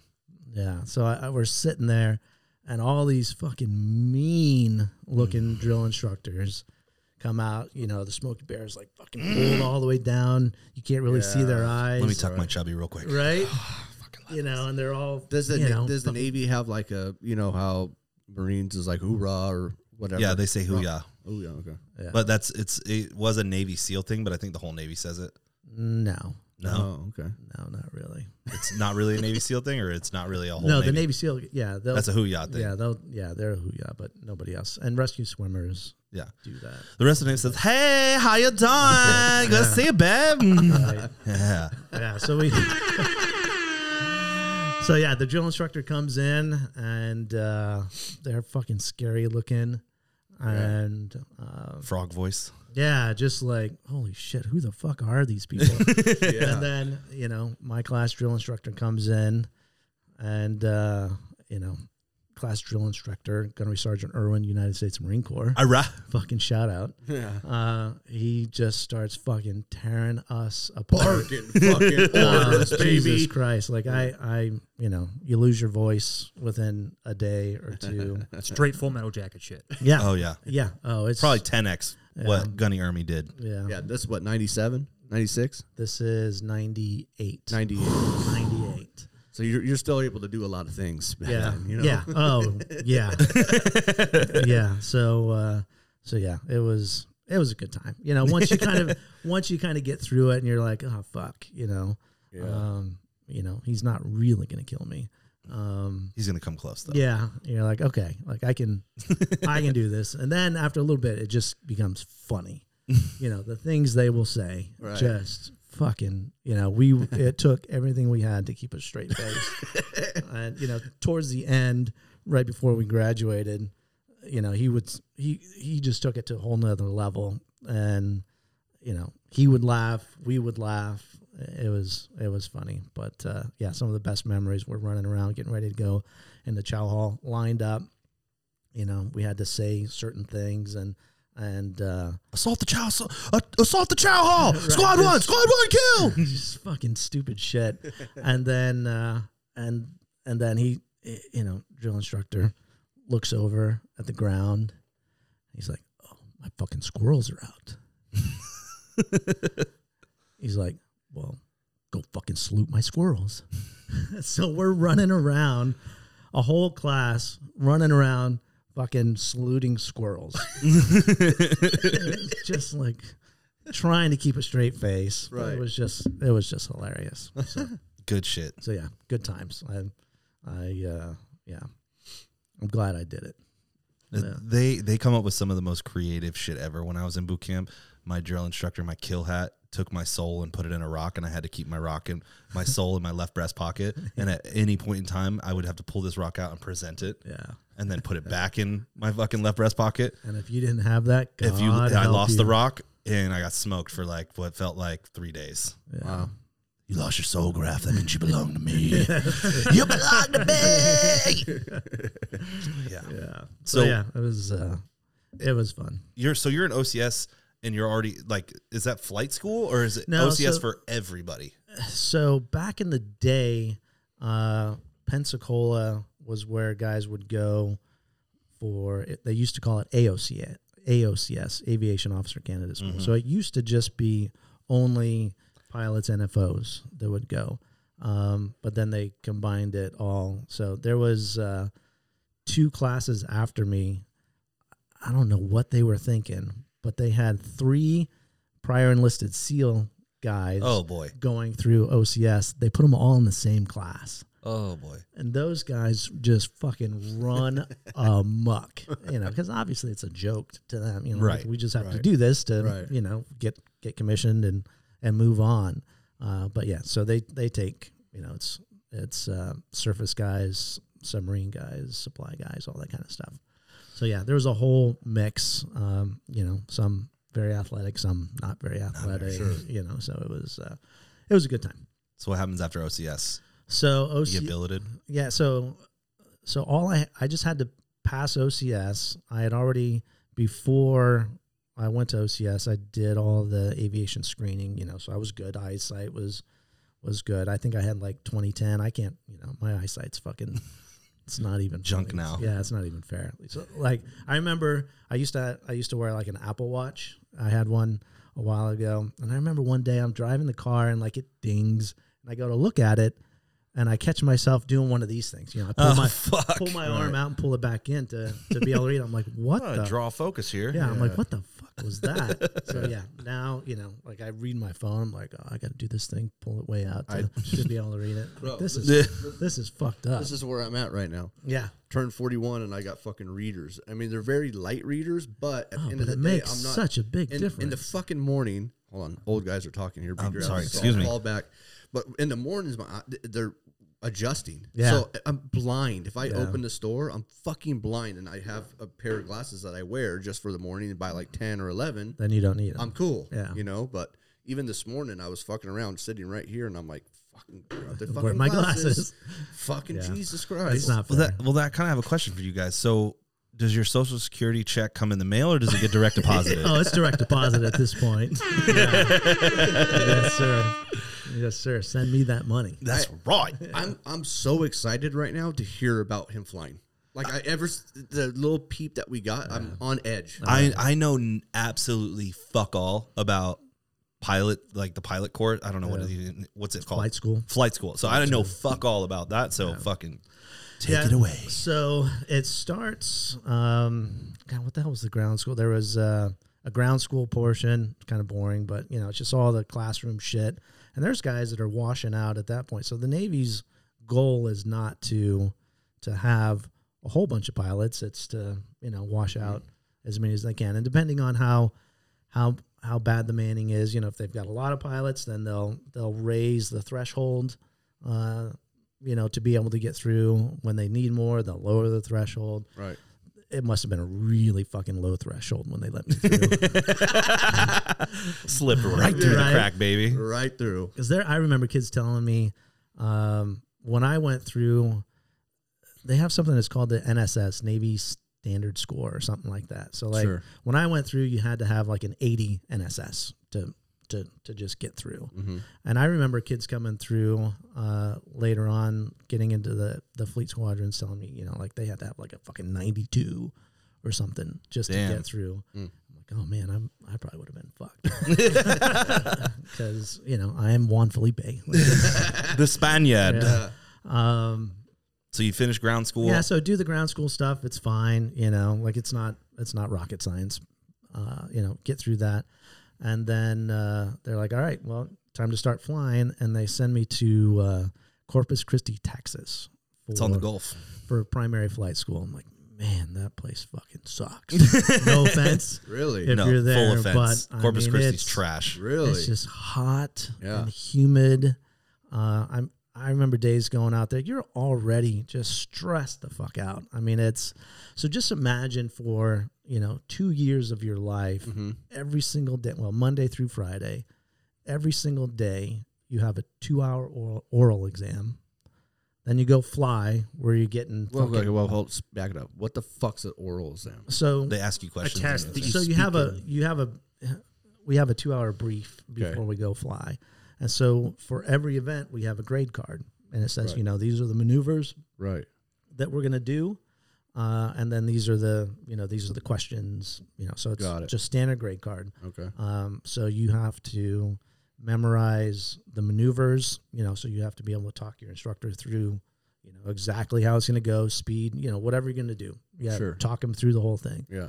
And then they just start asking you questions like, okay, today's the hydraulic system. Like go up to the whiteboard and draw the entire hydraulic system. Jesus Christ. Go. You know? Damn. And so you got to sit there and fucking draw the whole thing out. And then they just start asking you questions. And so it's every fucking day, Monday through Friday. And are they doing like fail safes? Like, okay, well, this component on your hydraulic fails. What's your next move? Yeah. Oh, yeah. Right. So the emergency procedures that you would have to brief in each event, you know, would have a theme. So it's, you know, hydraulic system stuff. And then it's all the cluster and then all the emergency procedures associated with that. So then you got to talk through them, and you have to memorize everything verbatim. It's not like, well, I think it's kind of like this. No, it is verbatim. Wow. So I figured out a long time ago that I have an ability to memorize so much shit just verbatim. Wow. And I think that's the only way I got through. I have no real talent in anything. I just work really hard, you know, and I just, you know, you can memorize things. I can just memorize shit. Wow. So, so, you know, so you're getting your ass handed to you every day for 2 hours. You're like, fuck, I'm the worst, you know. Like, I don't know fucking anything. Why am I here? Right. And then you go out and fly, and it's fucking 105 degrees with 100% humidity, hot as shit, and you're in. When we first start flying, they put everybody in fixed wing airplanes. Sure. And it's got this, you know, this plexiglass canopy thing. So you're just in there just fucking roasting your swamp ass. You know, exactly. You're in a flight suit, you know, you got all this safety gear on and all this shit. And, you're just fucking drenched from head to toe, getting your shit pushed in fucking hour after hour flying around. And come back, and the instructor was like, yeah, okay, yeah, you know, you did fine. Hit the rack. You know, and fucking do it all over again. again. Then you look at the flight schedule, and you're like, okay, I got this flight tomorrow. Fucking pull it out, start memorizing shit, you know, fucking, that was it. Wow. How long is it? So actual flight school part, so you go through primary, which I did in Corpus Christi, and then I flew helicopters, so then I went to advanced, which was in Whiting Field in Florida, right outside of Pensacola. And then once you're done with advanced, that's when you get your wings, and then you go to your fleet aircraft, and then there's another. It's called the FRS, the Fleet Replacement Squadron. So then you learn to fly that helicopter. So for 2 years, you memorize. When I went through, it was the T-34. So you memorize everything about this fucking T-34, every emergency procedure, every system, you have this book, big old book. It's called the NATOPS. And you basically memorize that book from fucking cover to cover. Then you finish that one, then you go fly a helicopter. And then fucking whole new, so you got to memorize all those systems and all those emergency procedures and all that bullshit. Wow. And then you finish that, and then you go to your fleet aircraft, and then you start whatever over. your squadron is. Yeah, then you got to memorize all that shit. So the first helicopter I flew in the fleet was H-46. What is that? The old Battle Frog. I'm sure you. So it's the tandem rotor one, and it's a big bubble window in the front. Yeah. So yeah, you do landing drills in boot camp out of one of those, where they're they make you sit on the benches across from each other, and you got all your shit on, and they're like, start drumming your feet, and everyone's drumming their feet. It's like,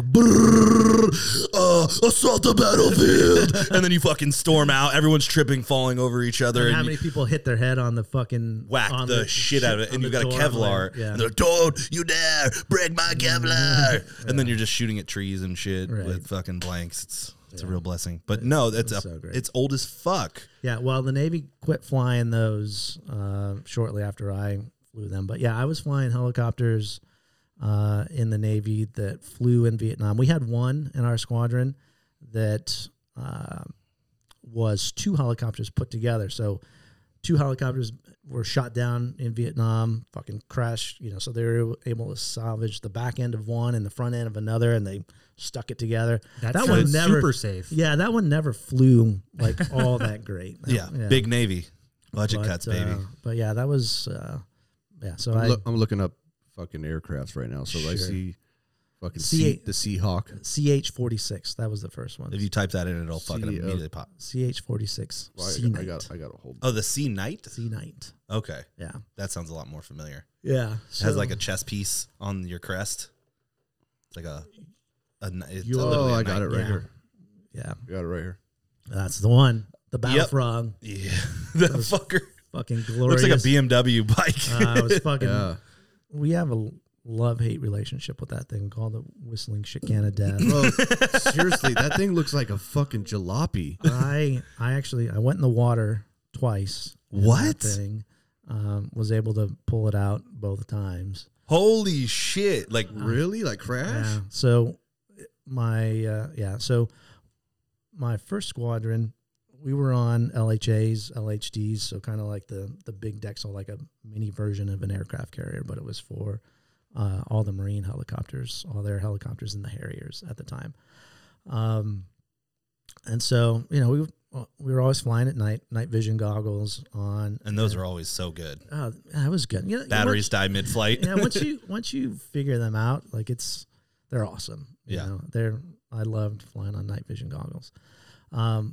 But on the deck of the LHA, they'd have some frogs spinning and a shitter with CH-53 at the back spinning, and then they would put our aircraft out on spot in between.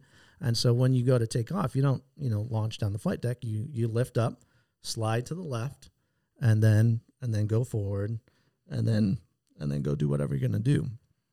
And so I had one time lift up, slide off, and one of the engines rolled back, and the frog was, that's why they finally got rid of it. It's just the engines were not very reliable, so we would always have rollback issues. Engines would roll back to idle, and so luckily this was just off the coast here. We were off the coast of Camp Pendleton, and just so all you can do is you just settle down in the water, hope that you got enough power, to build the rotor turns back up, and So you're literally sitting in the water, fire up, bitch! Just fire up, just fire up. Let's go.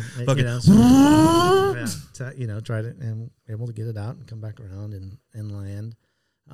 So that happened a couple of times. Crew chief shit in his pants. Oh yeah, they're like, you know, so the water's coming in the back end. Yeah. You know, they're like, fucking water's coming in. Like, yeah, no shit, dumbass. I'm fucking trying to do my thing here. Stop panicking over the comms. Give me a fucking minute here. And you're fucking, at this point, you got to be like, what, 24? No, I was, because I took a few detours along the way. I think I was commissioned when I was 1998, so I would have been 26. And then through flight school and winged and in my first squadron, I think I was 28. Even 31, I can't imagine the government trusting me enough. Yeah, and I was old. Right, and you're old. Yeah. I mean, I was 4 years. I fucking dicked around for 4 years before I went in. So, you know, so most of the kids coming through, you know, they're, you know, 18, 25. Well, not that. You got to go. You have a 4-year degree at that point. Well, whatever. Your crew chief would be an enlisted guy usually. Yeah. The crew chiefs are pretty young. So yeah, it was fucking. Yeah, it was fun. That helicopter tried to fuck with me a few times. There's one time we're flying, and so those were notorious. I mean, they were all fucked up in all kinds of ways, but that one was notorious for hydraulics leaking. Right. And we're flying around one time, and the crew chief was like, "Hey, sir, yeah, like we're fucking leaking a bunch back here." I'm like, well, "Okay, you know, those things always fucking leak. Like when it stopped leaking, then you're worried." He's like, "No, this is bad. This is coming from the whatever thing that, like, if it comes from there, like it's bad." And I'm like, "Oh, okay, well, fuck, we're gonna turn around and we'll start heading back to the ship." And as I turn around, the controls start getting a little sluggish. I'm like, "Oh, fuck!" Like, and he's like, "All right, I got you, sir." So he's running back there, and in the Frog, you would service the hydraulics in the back, and so the dude's back there pouring hydraulic fluid into the into the servicing thing, and then you would have to pump, you know, this thing to get it going through there, and so he's like, "Hey, I'm servicing it right now," and I'm like, "Okay." So then the controls start to come back, and I'm like, "Yeah, I think we're good," and then it starts going again. And I'm like, get back there, start pumping. Start pumping, motherfucker. We going dirt. And yeah, so we make it back. But yeah, fucking, you know, we had generators catch on fire, so flames like fucking shooting up through the just absolute shitbox. Yeah, it was a, you know, nothing like quite like using every limb you have to fly a helicopter and then looking into the corner of your eye and seeing fire. Yeah. Oh my god, damn it! So, how many times have you landed on a aircraft carrier? Oh, all the time. Yeah, that's all. Fucking like countless 1,000 times. I don't know about that, but a lot. Wow. A lot. So what you go from the Sea Knight to what? So the Sea Knight, that was the squadron I was in when September 11th happened. Yeah, that was a trip. So it's like, where were you? I was at North Island, and they call them debt shacks. So they were these temporary shacks that, you know, were temporary fucking 20 years later, but we're in these, you know, so I was a debt division officer. And so we're in the debt shacks there, and people start walking around like, "Hey, there's, you know, a plane, you know, like a Cessna crashed into a building in New York." And we're like, "Oh, wow, that's crazy." And the duty office had a TV. You know, this is 2001, so nothing special. It's just like a little crappy TV. And so I'm going over to get some coffee, and I'm walking around, and I see all these people starting to fucking gather around the duty office, and so we're there, and, you know, watching the TV, and everybody's like, "Nah, that wasn't a fucking Cessna." Nope. Right. And we're like, "Oh fuck, this is weird." And so then when the second one hit, then we started getting this flash message traffic. So I don't think there's been flash message traffic since maybe there was some during the Vietnam War. I doubt it, you know, but like World War II kind of shit. Like, we were getting message traffic saying, "Everybody in San Diego, you know, call your families, tell them to go home because the zoo's being attacked," or the, you know, whatever they're calling. Yeah, the zoo SeaWorld. Like something local. Yeah, they were like, everybody go home because everything's under attack. Right. And we're like, oh, fuck. So I remember calling my wife at the time, like, hey, you guys need to just go home, stay home. And so, yeah, it was a trip. They shut, obviously the bridge. They shut the gates down. Yeah. There were people stuck on the bridge, Coronado Bridge, for like 6 hours. Oh, my God. Oh, my God. Yeah. That's fucked. Yeah, it was a trip. So yeah, so obviously everything aviation shut down for a little while, and then we were flying, I think a day later, 2 days later. But to fly, then you actually had to contact NORAD, which is like the end all. If the end of the world is coming, that's where that's where the president's going to go and hang out in NORAD, and you had to contact them to get clearance to fly. Right. So yeah, it was really weird. Then we deployed. When did we deploy? It was June. Oh shit! Yeah, the following June. Yeah, a little 9 months later, 10 months later. Yeah. And you're doing a Westpac, or are you going fucking Bahrain? Fucking straight to the Gulf, and we actually our ARG is what they were called, the Amphibious Readiness Group. I guess we were looking for some dudes in Yemen, so we were just hanging out there off the coast of Djibouti and Somalia. Good time for the Navy. Hanging with the pirates? Yeah. And so we were hanging out there for a while. Fucking hot as fuck. And, so yeah, it was a good time. Wow. So had you been on a deployment prior to that? That was my first deployment. That was your first one? Did you do a turtleback? Shellback. I'm sorry. Yeah. God damn. Yeah. God damn it. Yeah. Hoorah, bro. Yeah. Did you do your shellback ceremony? Yeah, we did. Can you walk me through your shellback? So what is it first and foremost? So it's when you cross the equator. And then there's another one that we did another time. I think it's like when you cross the international date line and equator at the same time, or something like that. Uh-huh. That's another one, and I can't remember what it was. We did that one, but I was already shellback, so I didn't have to go through. I didn't have to partake. But yeah, it's just one giant fucking hazing. Ceremony.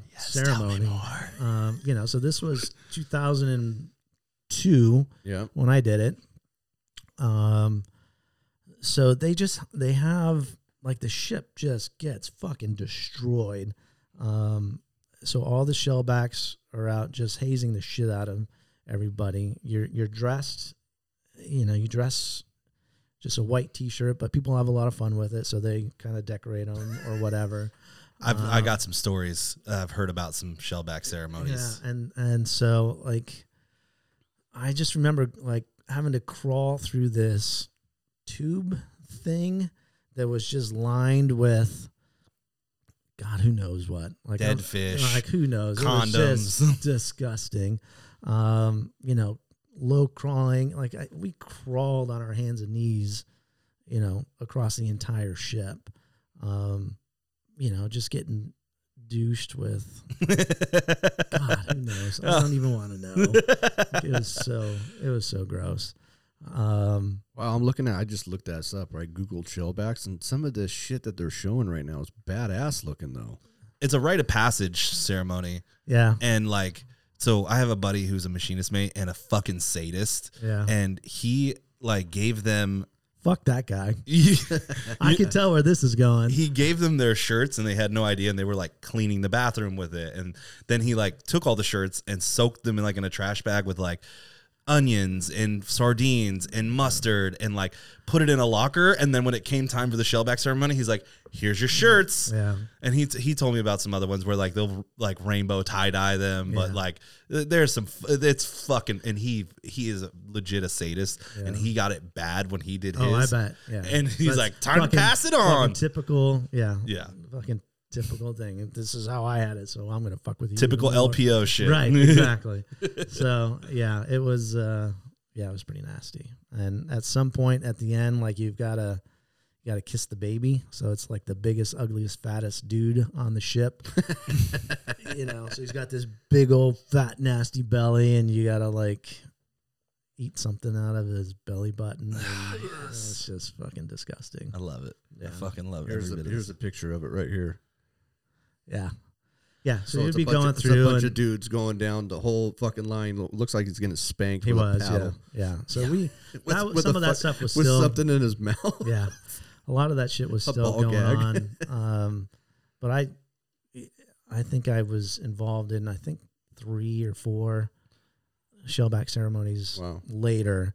And, of course, you look back, it's not as hard as mine was. Yeah, but it never is. is. But, we were getting lectured pretty hard by the Admiral's staff and squadron CEOs. Dates like, back to hey, the- like, like, Dial it back a you gotta bit. dial it back, Right. Sexual harassment and all this other bullshit. It was an issue. Like, fuck The that. thing I just read, it dates back to like the Viking era. Yeah, it was a real thing. So, So it's you crazy. get your first deployment out of the way. When does your career start ramping up? Because I know on the checklist, let's see where we're at. I think we may have gotten off track a little bit. I think we're good. No. So flying Navy, Iraq, and Haiti. Oh yeah. So, so my very first time to Iraq was 2006, and I got kind of lucky, I think. So Navy helicopters weren't normally in overland, but my CO at this squadron and the CAG, who's the CO's boss in charge of all the aircraft on the aircraft carrier, was pushing hard to let us get in. Right. So in 2006, we went into Iraq and we were supporting a British helicopter task force. So we were super psyched, be able to go across the beach. And we were way down south in Basra, fucking hot as hell. And standard fucking hot as hell. Standard. Yeah. And so it was awesome though. I mean, that's what, we'd been training to. That's what we all, not everybody, but me, certainly wanted to do that. And we get there and we're with the Brits. And so the Brits are allowed to drink on deployment. Wow. So they had a bar there, aptly named the Camel Toe. It was pretty badass. So we get in there and, they would give you a couple of tickets or something, so you were allowed to have, I think, like 2 beers, 2 drinks a day. And, you get to know the people that are serving, and it, turns into much more than that. Right. And so we're all pilots and the crewmen were there a bunch. The maintenance guys were always working all the time, so they didn't really get to partake that much. And so one night, one of my crew chiefs, fucking shout out Aaron, he, I guess, got pretty tuned up and goes back into the tents. We were all sleeping in fucking tents. I mean, they were kind of sort of air conditioned, but not really. Yeah. And he goes back in there and just fucking raises hell. And so the maintenance people were pissed because they couldn't partake. Right. And so then the CO comes back the next day. He's like, well, we're not really supposed to do this. Right. Americans on deployment, you're not, you don't drink. You're not allowed to drink. And he's like, well, you can't do this anymore. Prick. Yeah, thanks a lot, Right. Aaron. Way to go, Aaron. Jesus, fuck. Thanks. Fucking Thanks. AA, Ron. Dickhead. Right. And so we didn't for a while. And then we were flying. There was one day I was flying, and there was a Lynx det, a British Lynx det. So it was a smaller helicopter. It was the British Marines were flying it down there at the time. And so they were having a change of the unit that was there.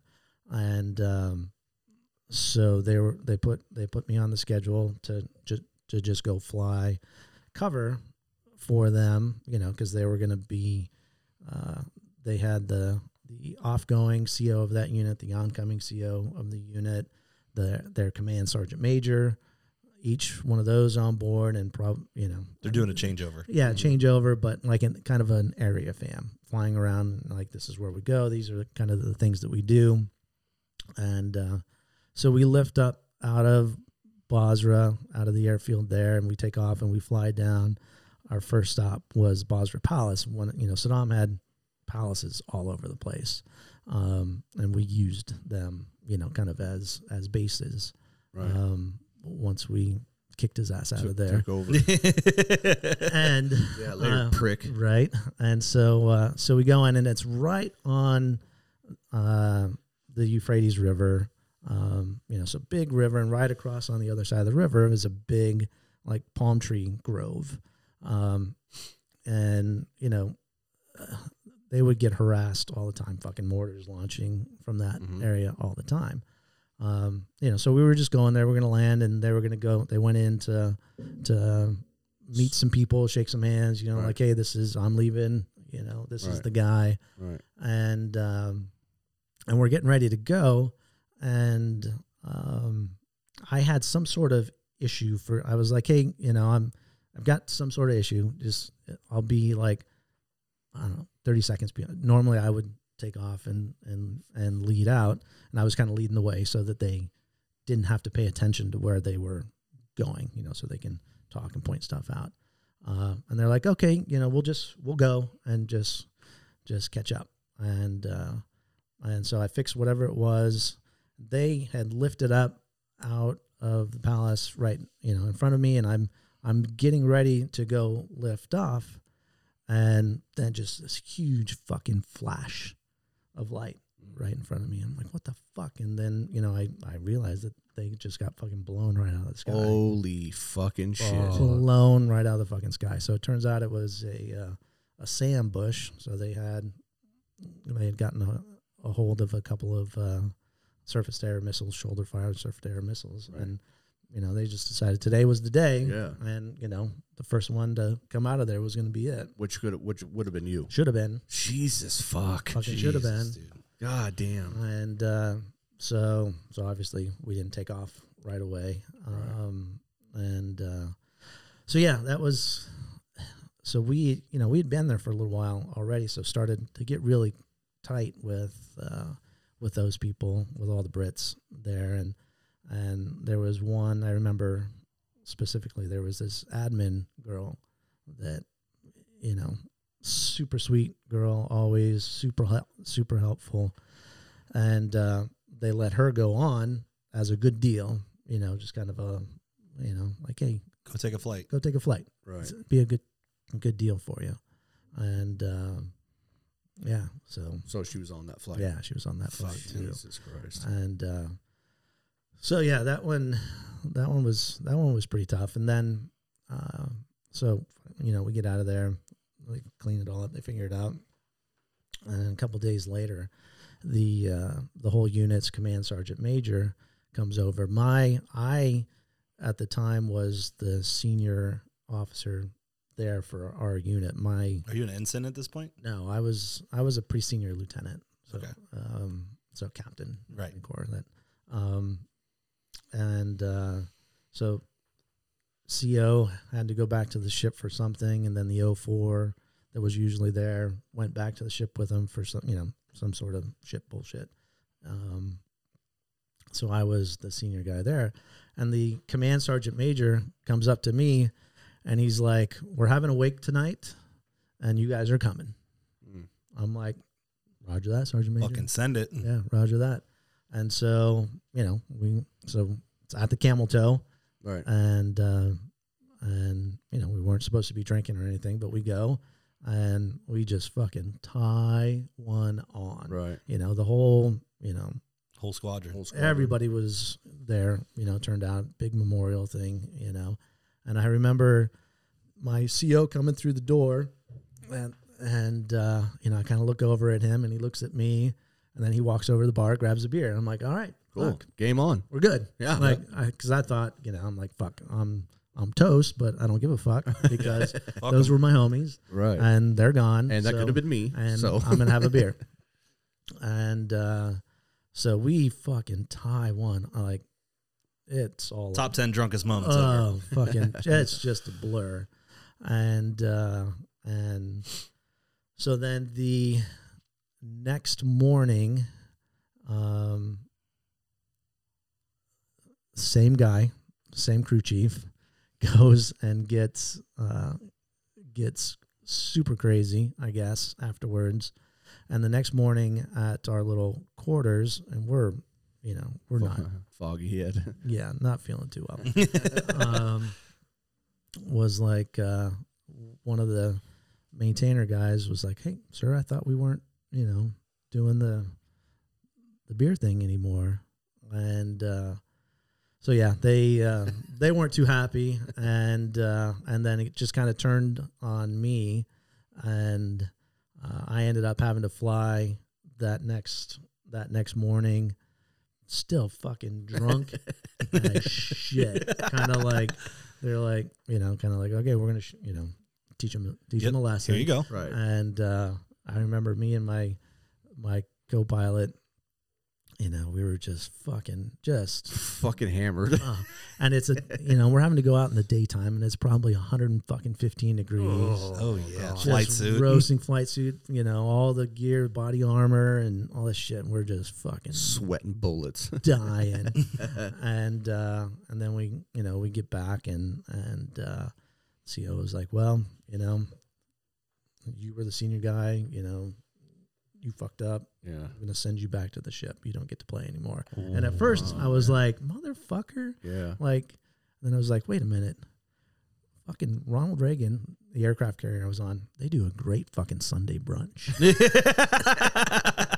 Win-win here, guys. And Fuck then I was you. like, my fucking stateroom is nice and cool. Oh yeah. I'm like, you know what? Okay. Okay. Yeah, I'm good. You're right, sir. You're right. I better check. I better go back. Yeah. And so I get back to the ship, and of course everybody's there, like, fucking, what were you doing? Why'd you do that? I was in the doghouse for a while. That's a pretty common theme through all the squadrons. I think I got chased out of all of my squadrons, except. No, I think I got chased out of all of them. Nice. Pretty sure I got chased out. That boy. Well, you don't like following the rules? No, I'm not very good at that. not very good at that. So yeah, it was a good time. So that was the first time in Iraq. So is it 9-month deployment? No, that one. Full year? No, that one I think was 7 months. Well, here's my question. We were talking about this. Did you fucking blow those motherfuckers up? Not me personally, but somebody did, right? But yeah. Okay, good. The crew chief was hanging out the side. Jesus fuck. That's what I want to hear about. I understand there's people getting shot at, but especially that could have been you. I want to know what the fuck happened. So were you running support missions, or are you doing medevacs, anything like that? That first time there, it was just support stuff for the British. So yeah, medevac stuff, and just whatever support stuff they needed. So we weren't doing squirrely LZs. Nothing. Not that time. Not that time. That time. That time was fairly. That time was it was a good intro. Fuck yeah. To Iraq. Right. It was fun. Kind of learn the layout and realize that a lot of the stuff that we thought was important was not important at all. Like, can you fucking fly your helicopter? That's what's important. Right. Did you get a captain's mask for the fucking drinking incident? Officers don't do. Oh, yeah. You don't get the captain's mask thing, but I got something even better later. Oh, sick. Oh, I love. All right. Yeah. So you get back stateside. You're at North Island again. Yeah. And just for my know where I'm at. Is your squad bay the fucking one that says Fly Navy on it that you can see from downtown? I think so. So those double domes. Yeah. So that's my first 2 squadrons were in those double domes there. Got it. Yeah. So it was pretty cool. Yeah. Yeah. Pretty cool place to work. Yeah. For sure. Yeah. North Every morning. Fucking badass. Yeah. So you come back. So come back. So like I'm really in the doghouse after all that. Rightfully so. All the blame was kind of put on me. Even though my fucking CO was there. And fucking and Aaron's a fucking dickhead. Fucking Aaron. I love Aaron, though. But yeah, he's turned out to be a solid guy. But man, he could not fucking keep his... I can relate. Yeah. Yeah. So yeah, luckily, I had the whole trip back from, it takes, I don't remember, fucking 3 weeks, a month or something to to get all the way back. And so I'm like, well, fuck, I'm in trouble. So I better, like, you know, go above and beyond here and try to get myself out of the doghouse. So sure.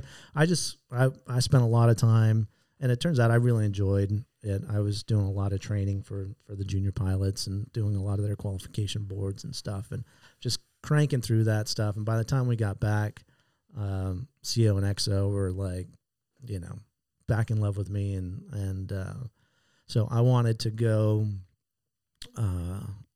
so the helicopters have a, in the Navy, so Maverick, Top Gun. Mm-hmm. So there's the Top Gun school. In that same facility, that same organization, they have a helicopter section as well. So I was like, you know, that's where I want to go. Right. I want to go and learn all that shit. And then there's a command there at North Island that's teaches all that kind of stuff. And so there wasn't a billet available, but my front office, my COXO, made one happen. Nice. And I went and was able to do that. So I, you know, kind of saved that one. So when I say I got chased out of just about every command, that one I saved it at the end, but you were asked not to come back. But yeah, I was like, if I had to transfer a few months before that, I'd have been fucking chased out. So it worked out. So that Top Gun school for helicopters, it's like combat helicopter fucking maneuvers. Yeah, so they're teaching, you know, like all the Hellfire missile shooting and you know, just all kinds, all the tactics, learning all the tactical. So you're going to be stuff. A gunfighter now. Yeah, that's the idea. Is, you know, you learn all that shit to then go back to the fleet and teach and qualify everybody else to do that stuff. So it was cool. It was fun. You know, it was a pain in the ass. You know, I mean, they take that shit very serious. You know, like we had to give a brief. You know, we had to make this brief, and there's a certain format that you had to make it, and like it had to be fucking verbatim and just crank through it, and you know, I think I probably spent 15 hours, you know, just memorizing this brief. Right. You know, so they take that shit pretty serious, and you know, once you're done, you're like, fuck yeah, I'm done, and you know, most of the fleet guys are like, oh, the Switties, they're fucking assholes, like they, you know, and. What's a Switty? It's a Seahawk weapons and tactics instructor. And that's what that school is. That's what that was. Yeah. Okay. So it was cool. You know, but it allowed me to fly from that point on. It allowed me to fly pretty much nothing but tactics flights. So, you know, started doing a lot of detachments where I'm flying with, you know, Army Rangers and Green Berets and SEAL teams and stuff. So just learning all of that stuff and flying with them nonstop, so that when it comes time for my next squadron, next deployment, I win the lottery again, and the squadron gets tapped to go back to Iraq to fly, you know, in some of the real shit. Yeah. And so, I mean, I was like, fuck yeah, I'm ready. That's all I've been doing. For the last 2 years is flying all that stuff. Like the 2 weeks before I flew out to meet that squadron, I was on a 1 month det in Las Vegas flying, you know, Green Berets around, you know, so I was as ready and as fresh. Out of Irwin? No, what's the Edwards Air Force Base? No, the Air Force Base right there in Las Vegas. What the fuck's it called? Andrews. No. Not Andrews Edwards. I'm out. No, I forget. It's one of them. Yeah, but anyway, it's hold on, guys. Let me get the old Google. Oh, Jesus Christ. It was fucking cool. I mean, it just worked out. I was ready. You know, so where are you operating out of in Iraq this time? It's Balad, so just the Balad Air Base. It's just a little bit northwest of Baghdad. So that's where all the task force guys. So we were attached to, you know, all the tip of the spear shit. Tip of the spear guys. Yeah. So we were flying with the Army 160th, which is, so the helicopters that flew in to get Osama, those were Army 160th. Oh, shit. And so those were the guys we were flying with. Those were high speed, low drag fucking machines too. Yeah, those were weird. I remember when that shit happened, you know, see it on the news and I'm like, no, that's fucking fake. We don't have that shit. And then it comes out, you know, a couple hours later, like, yeah, that was, so they had shit, they have shit that we. No idea about. No idea. Not that. No idea. The general rule of thumb being in the military is you don't fucking know anything anyway. Yeah. And what you think you know, it probably isn't true anyway. Yeah. So yeah, that was some good times. You felt like you were there, really doing something good, supporting guys that were in the shit, like really doing it. And, yeah, I remember the first time so when we first got there, they're like, back of the bus, right? And so we were just doing like support shit, like flying people around to different FOBs and that kind of stuff. Are you still in the same craft too? The at 64s? This point, no. At this point, I had transitioned over to the H60, which the Black Hawk, the Navy's version of the Black Hawk. And so they're, letting us fly around, do all this support shit, and we're doing great. Like we're getting the shit done, and then it finally came up like, all right, you guys ready to, get in there? You guys ready to get in there? And we're like, fuck yeah, let's go. But we're all like shitting our pants, like what? For sure. Like oh fuck, so we're, so we go to brief this first op that we're a part of. And we're landing, so the 160th guys are briefing in. They're like, yeah, you're going to land in this big parking lot right in front of for a soccer stadium, and the guys are going to get out and they're going to go kick in this door over here. And we're like, oh, fuck, that's easy. Like we're landing in a parking lot. Sure. How hard could that be? Right. And so we go through, we get ready to go, we launch, and the 160th guys were like, all right, well, you guys stay a minute behind us, though. Don't get too fucking close. They're like, sure, we don't trust you. And I'm like, yeah, that's all right. Yeah, that's I don't fine. like you either. Right, exactly. So, so we go and we're flying, and so we get to our hold point. So we're circling around, and we can see, on our NVGs and on our FLIR, we can see them going in, and they're going in to land, and then all of a sudden we just see like this poof, this fucking smoke cloud like that. Right. Just, and then you can't see the helicopters anymore. Oh, no. And we're like, oh, fuck. Like, okay. And so we're holding, and they're like, okay, you guys can come in now. And so back up a little bit. So just think of that, like they're going in somewhere to kick in doors, piss off people. Sure. And they're like, you got to wait for a minute before you go in. So wait for the mob to show up. Make sure everybody's awake, right. out ready to shoot back. And but as they're lifting off, they lift off. They say, okay, we're clear. And one of the dudes comes over the radio. He's like, hey guys, just be careful. That brownout was pretty intense. So that's all the dust. So when a helicopter comes land, it's just a big giant fan, just kicking everything up. Kicks everything up. And so we're like, motherfucker. It's like, a 160th dude was like, oh, that was fucking hard. That was intense. We're like, motherfucker, what did we sign ourselves up for? And so we're going, we're going in. And since it was the first op, it was the squadron CO and one of the other 04s, lieutenant commanders.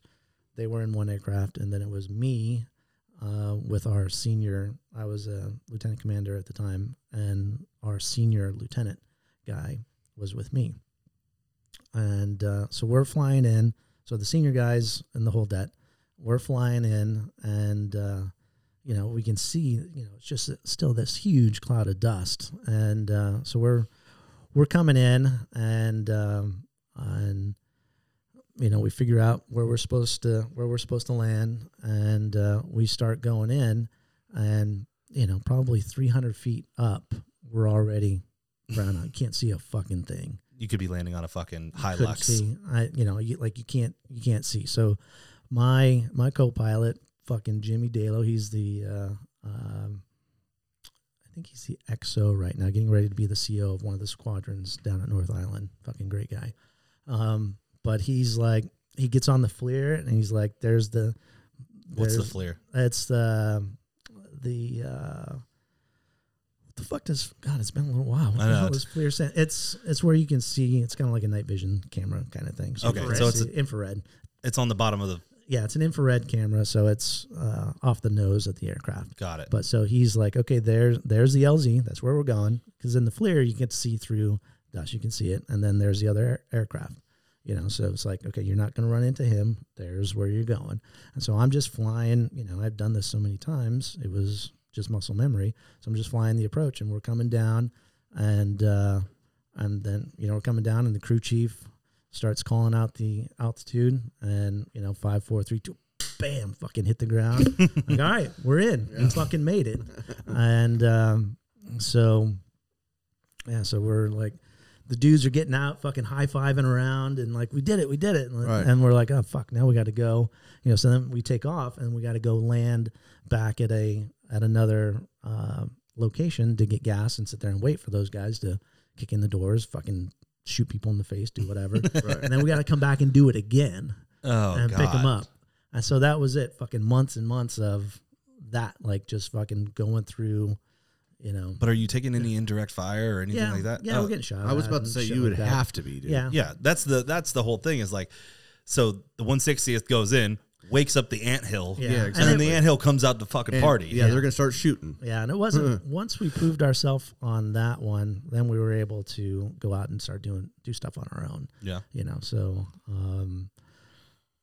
yeah, it wasn't, that was, I think there may have been one more op where we had to hang out a little bit, but then after that, they started front let's running. go. And then there was some huge sandstorm came through and fucked up all the Army helicopters at once, and then there was still shit going on, so they just fucking sent us off to go take care of everything for a couple of weeks, and we did fine. And so after that, we were fucking in it. So high speed op tempo, fucking the whole time you're there. It was, yeah. So it was good fucking living though, man. We only flew at night. I had my own little trailer. You know, AC would blow like crazy. Had a laptop, so I watched fucking 300, probably about 300 times. Yeah. This is Sparta! Give them nothing! Yeah, so it was good. You know, we would wake up, it was like 2 p.m., but that was our morning time. Get up, go to the gym for a couple hours, and then come back and brief and fucking fly all night, just fucking over and over and over again. We called it the Gentleman's Flying Club. All we had to do was fucking do great shit, fly, and work out.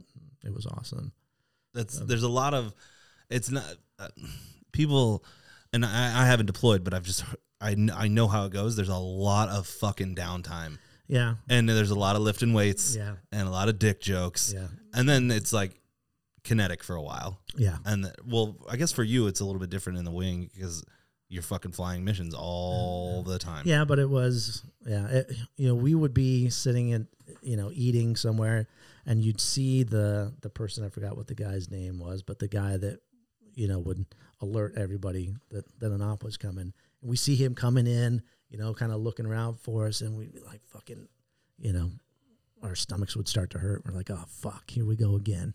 Mm-hmm. Like we loved it, but then we were terrified. Right. And then you come back and you're like, fucking, this is great. I kind of don't want to do it again, but, Isn't it like, say you're on the roulette table and you put fucking $50 on black and you win, and you just keep stacking it and you keep stacking it and you keep stacking it. And then eventually it's going to come up red. Yeah. Yeah. Luckily it never came up red for us. We knock on wood. We did well. We didn't break anything. Still made it out. Everybody was fine. We did one op, and we don't need to keep talking about this stupid shit, but we did one op that I thought was pretty funny, where it was all the Navy guys, and we're going in some dude's backyard or something, and we come in and we're flying, and my co-pilot at the time was like, all right, we're 1,000 yards out or something like that, and then we see everybody starting to land. Yeah. And my co-pilot's like, we're short. We're 500 yards short. And finally I'm like, dude, shut the fuck up. Everybody's landing. Right. We're going to fucking land here. Right. So we land, and we're in like some fucking ravine or something, dust kicking up everywhere. Then the dust settles, and I look up, just up to my right, and I see this fucking donkey sitting right there tied up, and this fucking donkey's like, I will never till the day I die. That's never fucking hilarious. A fucking donkey. Donkey sitting right there. Yeah. What do you pricks want? Right? Yeah, no shit. We went in probably fucking up my day. Yeah, I Goddamn. probably went in there and slaughtered his owner. Yeah, who knows? I hope so. Yeah, I don't know. This is Sparta. Yeah. Fuck you. Yeah. Fuck around. So you did the Haitian support? Yeah. So after that last deployment in Iraq, we were bringing, I forget which aircraft carrier it was. We were bringing it from Virginia around. You know, that's my hometown. Yeah. I was wondering if you'd ever been to Norfolk or Virginia Beach. One fucking time, and I hated it. Yep. What a fucking shit. It was, Same. It was a fucking shithole. I was like, let's get the fuck out of here. But yeah, we were going to sail one of the carriers. I forget which one. We were going to sail it all the way around South America, go through the Straits of Magellan, and bring it. And it was going to be stationed on the West Coast again.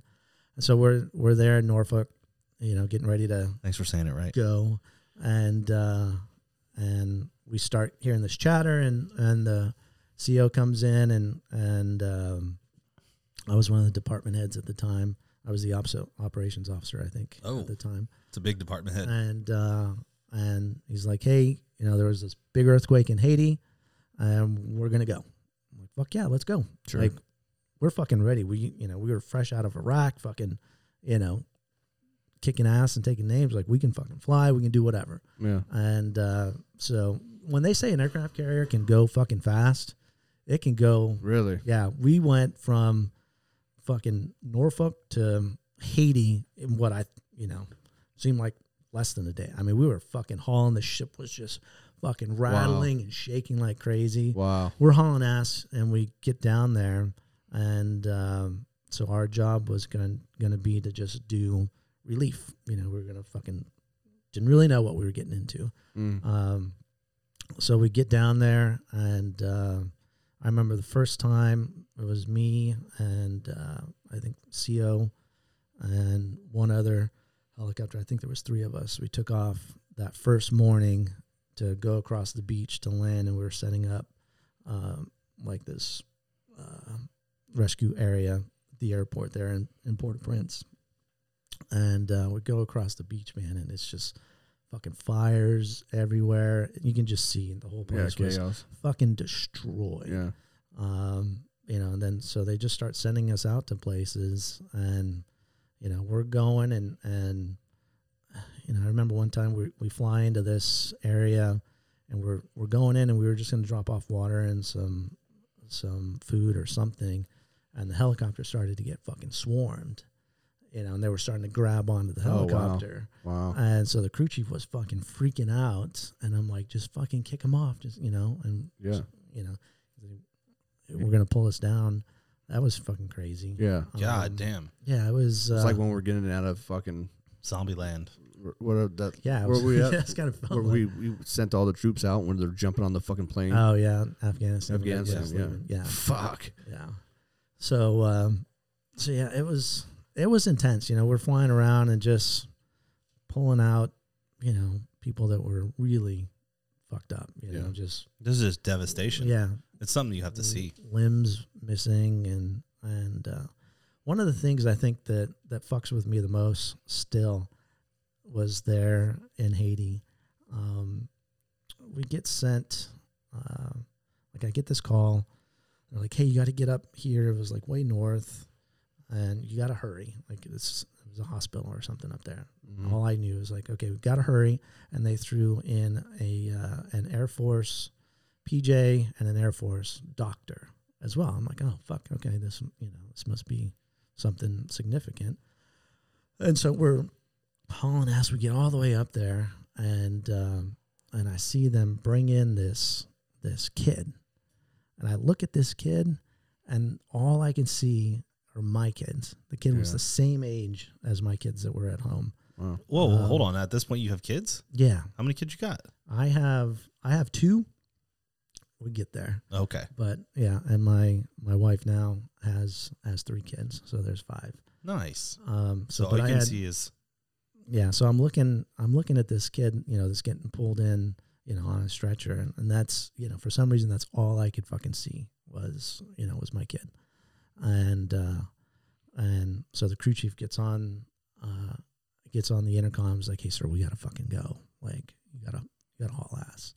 And so I'm like fucking just going and torching the engines, and I'm looking at this and I'm just like, "Fuck, this is my kid in the back." Yeah, right. And so we were going to fly to, it was either the Comfort or the Mercy, one of those hospital ships was out there in the harbor, and that's where we were taking the kid.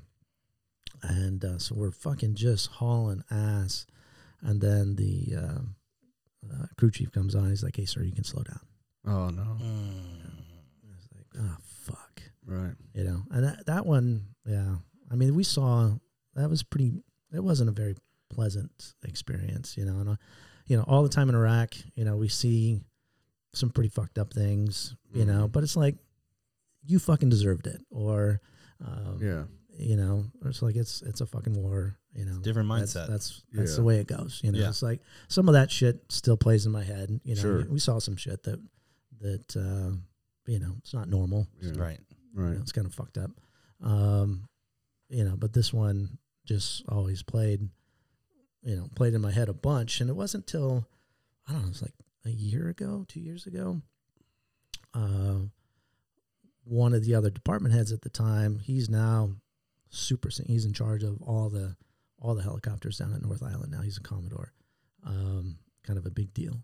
But he was getting promoted for something. There was something going on for him. So whenever he has something going on, he gets the band back together. We always, get back together. Sure. And so my co-pilot in Iraq, the last co-pilot that I had in Iraq, he made a comment. We were sitting there. We were a few beers in, telling stories. And so he starts telling a story about something in Haiti as well. And he was like, "Yeah, man, that's the only thing that fucks with me still is that." And I was like, "Yeah, that's same." Yeah, it's fucking weird. So he had the same story as you did? It was some other. So by that time he was an aircraft commander, so he's out flying by himself, with other junior guys. And I don't remember what, the scenario was for him, but then we all started talking and everybody was like, "Yeah, that was fucking hard." Okay. That's crazy to hear that situation. That's more brutal than a combat zone. Yeah. Well, because it's not a war, it's a fucking disaster. Yeah, People, it's just, there's fucking kids there, missing limbs and moms, fucking losing it over there because their kids are fucking dead. And so, one funny story there, though.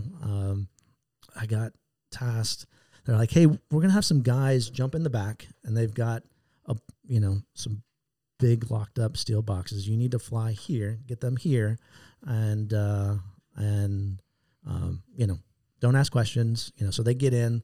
They're not, they're kind of they're Billy Badass. And you don't need to know what they're doing. Right, exactly. And they're like, "Okay, we need to go here." I'm like, "Okay, right on." And so I fucking fly them there. And come back, and later on, walk at the ship, and somebody was like, we were in the intel section, and just kind of debriefing things, and some guy was like, "So, how's it feel to have saved the Haitian economy today?" I was like, "What?" He's like, "Yeah, you didn't know?" I'm like, "No, what?" He's like, "No, what you were flying was all the money that we had."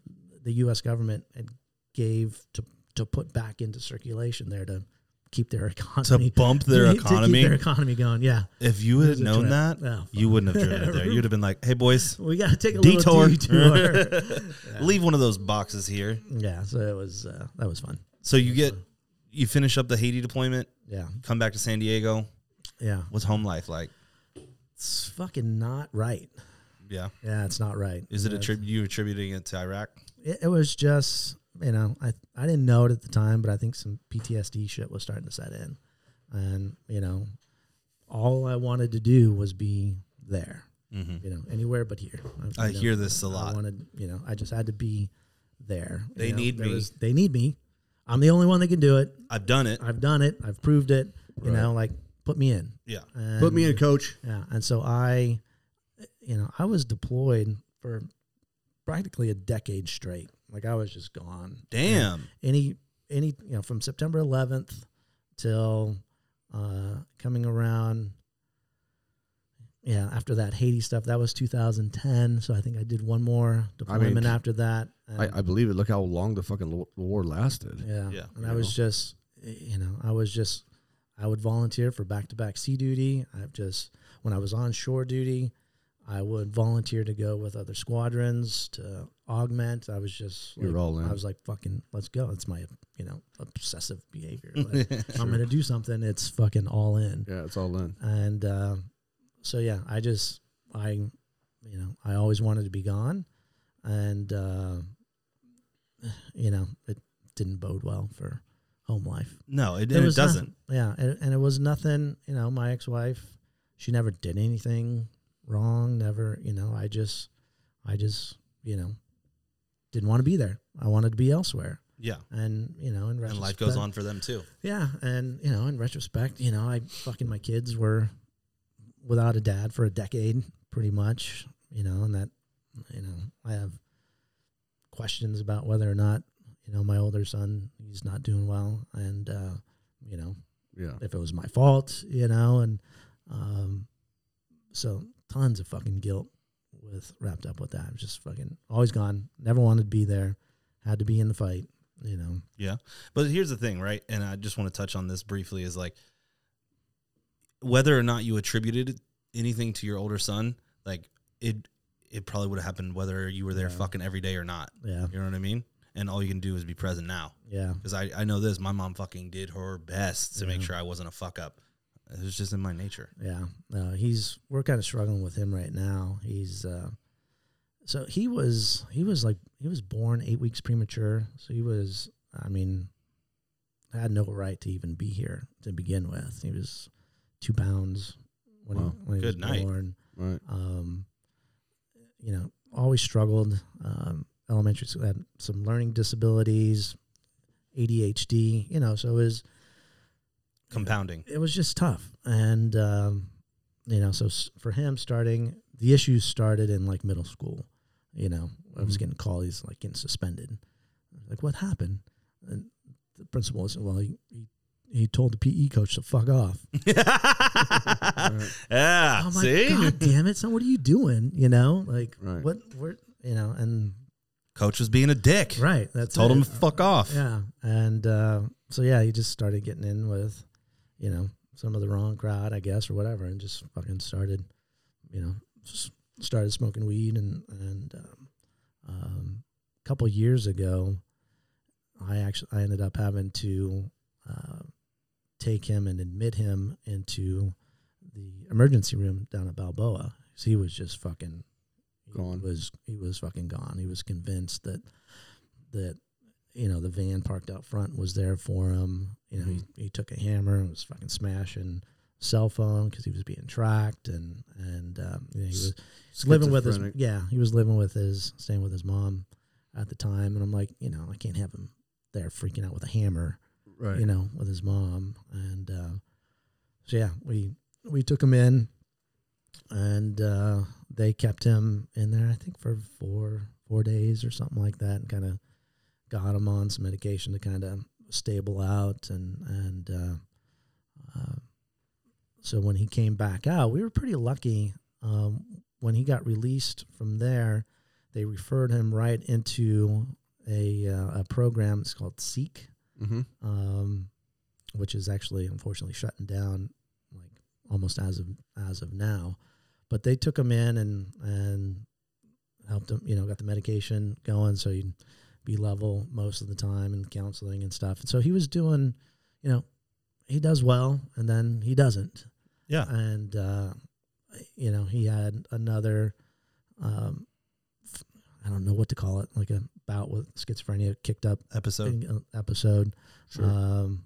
Last June, we had to put him in a little bit, and then, because of his age, he's old, he's 23 now. He just decided he was fine, didn't need to be there. Mm-hmm. And, came back, and he was living with my mom for a couple of years, which kind of blew me away that mom would, take that on, but it just really worked for a long time, and then it didn't. Right. It worked until it just didn't, and that was a fairly recent time where it just didn't work. So he's, that's a lot of the reason why you guys' podcast really kind of clicked is, sure. I'm dealing with, this PTSD shit. There are times when I just get fucked up and, just not really sure where to go. And your guys' message really sinks in, there's just something about it. It's like, okay, people are going through shit and they're able to fucking come out the other end. And, you guys are doing fucking awesome. Like, this is everything you guys got going on is phenomenal. Yeah. And, and then throw all my son shit on top of that. I'm as a parent sitting back, I'm listening to all the stories of the guys that you have on, and like, and I'm looking at it from the point of view as a parent, like, fuck, what do I do? Right. Like, and you're in a hands tied situation. Yeah. Like, mental health is like, there isn't a fucking sit down and talk to him about it if it's going on inside of his brain. And I think you're probably doing the most you can at this point. And I'm already in my head, I'm like, I already know whose number I'm going to give you. Yeah. I know somebody who's dealt with the same thing. Yeah. And it's fucking, you can just love them to death. Just keep loving them. He'll do stupid shit. Like last week. Right. Is it more of a mental health, or is it because of drugs that I think it's a mental health thing, but the drugs, and at this point, I don't know for sure, but I'm pretty sure it's just obviously the drugs had something to do with it. Yeah, but so what really, put him over the top, he admitted later on that, he was smoking weed, fucking coke and crack, and just like the full fucking smorgasbord. Yeah. And, so that, I think that's what put him over the edge. But, like even just this last fucking week, he starts, so I manage his money. Sure. So he's, so he gets Social Security, and, so I manage that, because otherwise he'll fucking blow it all. Even when he's doing fine, then he'll just blow it all on fucking Amazon, just ordering, whatever he's into. Yeah, sure. Just fucking blows through it. So I'm like, no, we're not going to do that now. But I think it was just like this last Thursday, he's like hitting me up for money. He's like, hey, I'm getting paid or whatever. And I can tell he's like really, really, I'm like, something's up. And so then I get an email from my mom, or she texts me or something, saying that that the guy that he's living with showed him a receipt from Wellgreens right down the street here, for $200. I'm like, well, he doesn't have fucking $200. He doesn't have the money. So I confront him, and this motherfucker, he took an old paycheck, one that, from when he was working before, and deposited it again, got the money, and then went and bought some fucking, spent $200-300 on fucking weed. Oh my God. Oh my God. That's impressive. Right. That's impressive. He's one of us, dog. Yeah. So, yeah. So, that's fucking fresh. Like, that's now. I was like, Wellgreens, what the fuck? Oh, the weed. And he balled out. Yeah. $200-300 to get you some shit. Yeah. That's right down the street. Yeah. Yeah. It's at the bottom of the hill. Right at the bottom of the hill. Yeah. So he's living right around the corner here. So before we get to that point, it's you're getting home, things ain't going so fucking hot at the house. Yeah, it's not that they're not going good. It's just you're not present. Yeah, I'm just not present, and I was just looking for other things to do, and is that where we get into Chef Juan? No, fucking typical Juan fashion though. Juan doesn't leave a relationship till he's got another one. Oh, yeah, right. So the circle of life continues. It continues. It's a never ending fucking circle. I think And here we are. And here we are. Yeah. The circle of life with Juan. Yeah. So yeah, long story short, I meet somebody else and I'm like, this isn't fucking working. And in my head, I had been gone for a while, like I was done a long time before that. So yeah, I found somebody new. And the command that I was at wasn't too happy about that. Navy's really fucking in your shit now. They are. Like they're like they call it intrusive leadership. So it's you got to know everybody's personal details and all that kind of shit. And CO didn't like it and fucking fired my ass. Damn. Yeah. So at that Chased out. Fucking Christ. So yeah, fucking chased out. So yeah, at that point, so I was set up. I had already, so for evaluations, fit reps, that kind of stuff, I had already had 2 EPs early promotes, and at the level that I was at, that's, you just have to not fuck up and you're going to be the CO of a squadron. Yeah. Like you you're a lieutenant commander at this point. Yeah. It was like, just don't fuck up. Well, Juan fucked up. Juan fucks up. Juan fucks up, baby. Juan fucks up all the time. So yeah, got fucking fired, and so it all, once again, fucking whole world's crashing down. They're threatening to throw me in the fucking brig. And, nice. And just it's not pretty.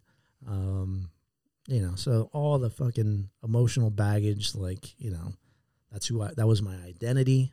That's who I was. That's what I did. Sure. I was fucking humiliated. I didn't step foot back on the base at North Island for probably almost 4 years. Damn. After that. Yeah. I didn't want to fucking show my face. Wow. I was like, I was stupid because, when I did finally, they're like, fucking, you're back. Like, fuck yeah. Nothing changed. Yeah. Where'd you go? I ended up, so the Navy was trying to fucking send me out, on some bullshit ship or something stupid. I'm like, no, I'm not fucking going there. I'm going to retire in a couple of years. So I started calling some of my SEAL buddies. It's like, hey, what do you got? Where can you put me? And they've found a spot for me down at NAB. And that's where I went and fucking finished out my last couple of years before I retired, and that was it. How long were you in for? 20. Fuck. As an officer. Fucking amazing. Yeah. Fucking 20 years. And, it just felt, I didn't do a retirement ceremony. Oof. Because I just, I was just fucking, it was kind of humiliating, the way it all fucking worked out. Yeah. And so wait, what did they bring you? Did they try to bring you up on some charges? Yeah, I was like fucking 187 or something, like adultery and all, all that fucking bullshit stuff. And they did this huge fucking investigation. I've got the report because of a divorce. Yeah. Jesus fuck. Yeah. They like we don't gotta get into it. It's fucking ridiculous. Yeah, it's ridiculous. But and they wouldn't give it to me. I had to file a FOIA, Freedom of Information Act, just to get it. And so I get it, and it's all fucking redacted and all this kind of shit. Oh, wow. Ridiculous. Yeah, it was fucking, it was kind of out of hand. So you retire, and then... So I retire, fucking no retirement ceremony. Just went away. Yep. Went to S1 and got the fuck out. Just fucking... the last 4 months I was in, I just didn't go anymore. Like I was the... I was pretty senior guy, and the command I was at, super cool. And I just didn't go anymore. And so the XO of the unit, it's a SEAL unit. He calls me one day. I'm sitting on the beach, just hanging out. And he's like, hey man, you good? I'm like, yeah, I'm good. He's like, well, Skipper was asking about you. We haven't seen you for a little while. Just want to check up. Make sure you're okay. Yeah, I'm good. He's like, all right, well, we'll see you later. So I just didn't go. And I listen to a lot of Jocko and a lot of Andy Stump, and that just seems par for the course for those guys. Oh, you're short term 6 months. Yeah. Hey man, just let us know if you need anything. Yeah. You should probably kick off your fucking VA shit. Yeah. So that's it. I started showing up towards the end to come in and make copies of my medical record and all that shit and get, and then took my shit and left. I didn't even take my shit. I just. You didn't clean out your locker? Fuck no. I just fucking left. Lock's still on it. They probably got it. My fucking boots, the uniform. Yeah. Just same way I left Dad's house. Fuck. Because it felt that bad. There's a sense of betrayal, though. Yeah. Like, I did it to myself probably, but that's the way fine. it was, the way it was handled, if it was, I'm convinced that if it was that's the fucked up thing in the military is there's one guy that fucking writes your ticket, and I just happened to, hit his button. Yeah. I drew the wrong guy, that was upholding some sort of standard that I don't even think was in force, on December 7th, 1941. Yeah. And so that's Pearl Harbor for those that don't know. Right. So he didn't just like make me go away. I mean, it was fucking humiliating and he buried you. Yeah. Fucking destroyed. So, so when I finally left and retired, I was, same way I left my dad, I just fucking turned to closed the about door, face and fucking left. bounce. Same thing. Left all my shit, like fuck it. All right, let's go back to the checklist. So, obviously, we got the divorce. Chef Juan. Yeah. So when I'm getting ready to retire, I'm paying my ex-wife a lot of money. And, so she's like, well, this is going to continue once you retire, because you're going to go. I got job offers to go work at General Atomics. And the last job I had in the Navy, I was kind of helping to run a UAV program for the SEAL team. So it was kind of cool. But, so I was getting recruited from General Atomics. They do a lot of the UAV stuff. And so everybody was like, well, yeah, you're going to keep making that much money.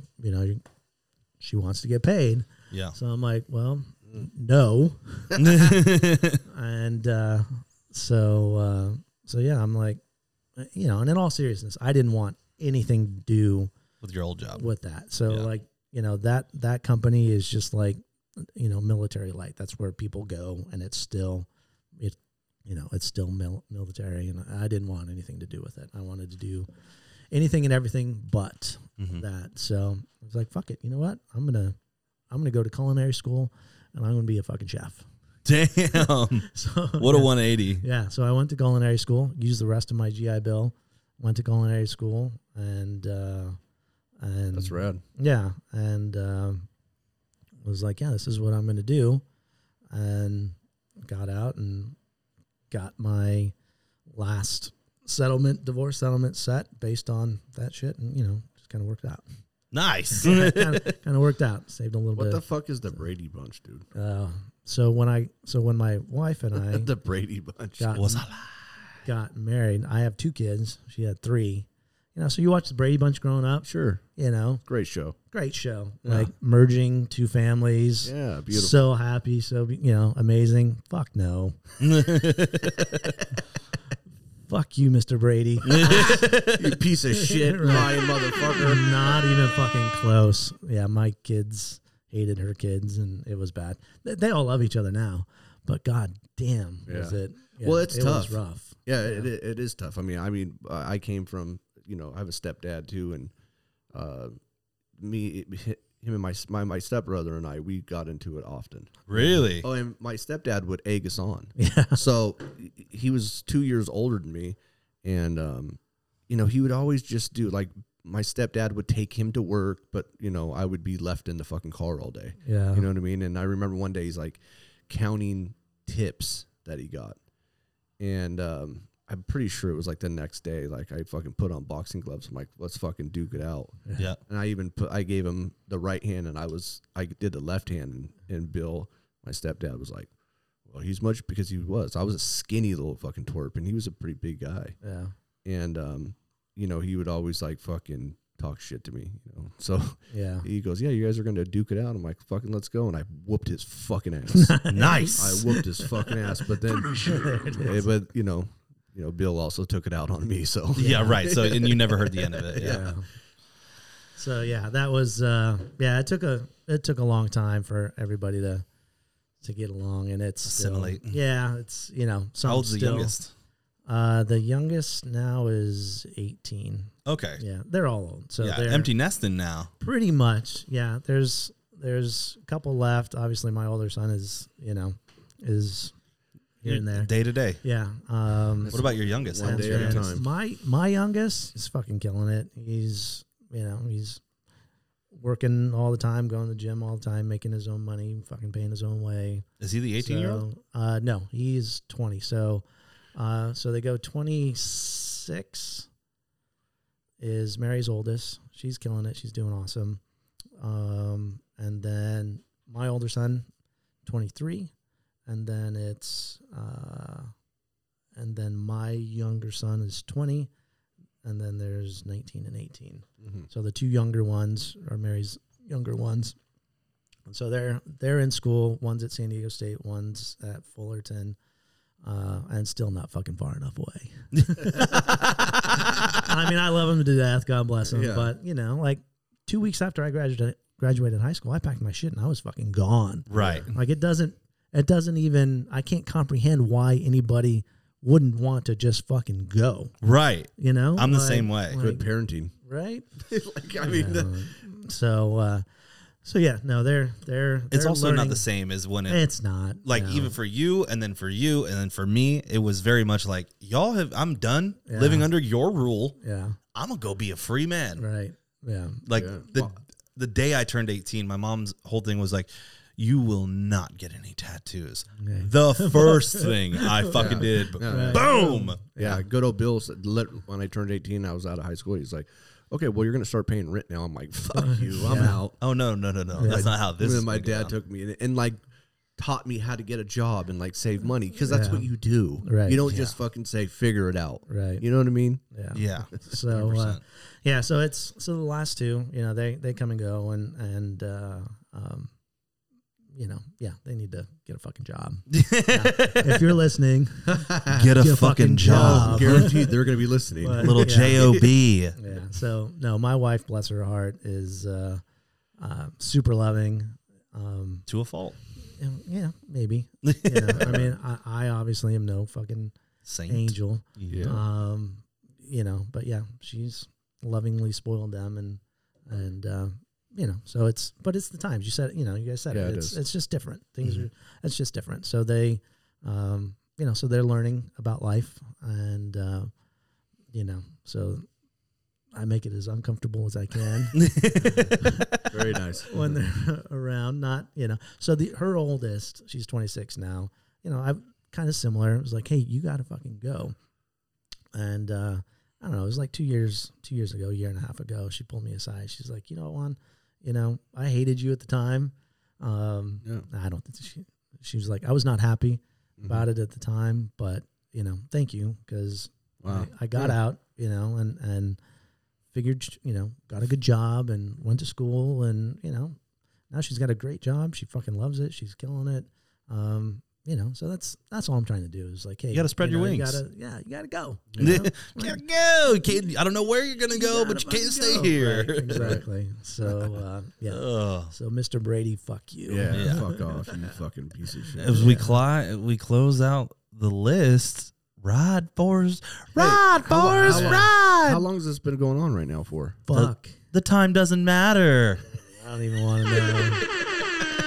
2 hours and 52 minutes. God damn. This has been a fucking wild ride. I had no idea what we were really going to get into, bro.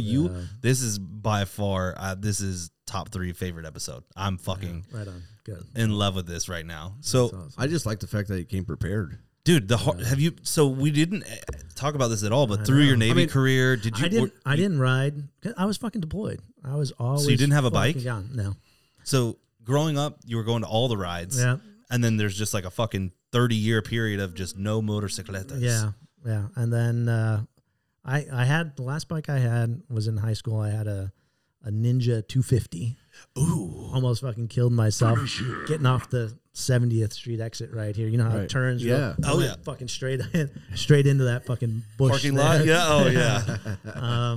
But yeah, so no, as soon as I retired and I was like, you know what? You know, head was all fucked up, you know, just not in a good place. I was like, I know what'll fix this.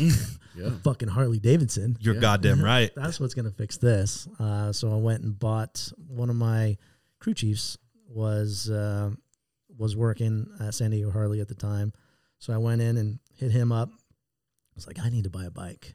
And so, yeah, I got on a 17 lowrider.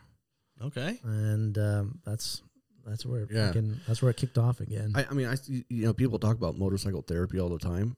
And when, for me, it's like I'm hauling ass through the desert or even going through the mountains, right?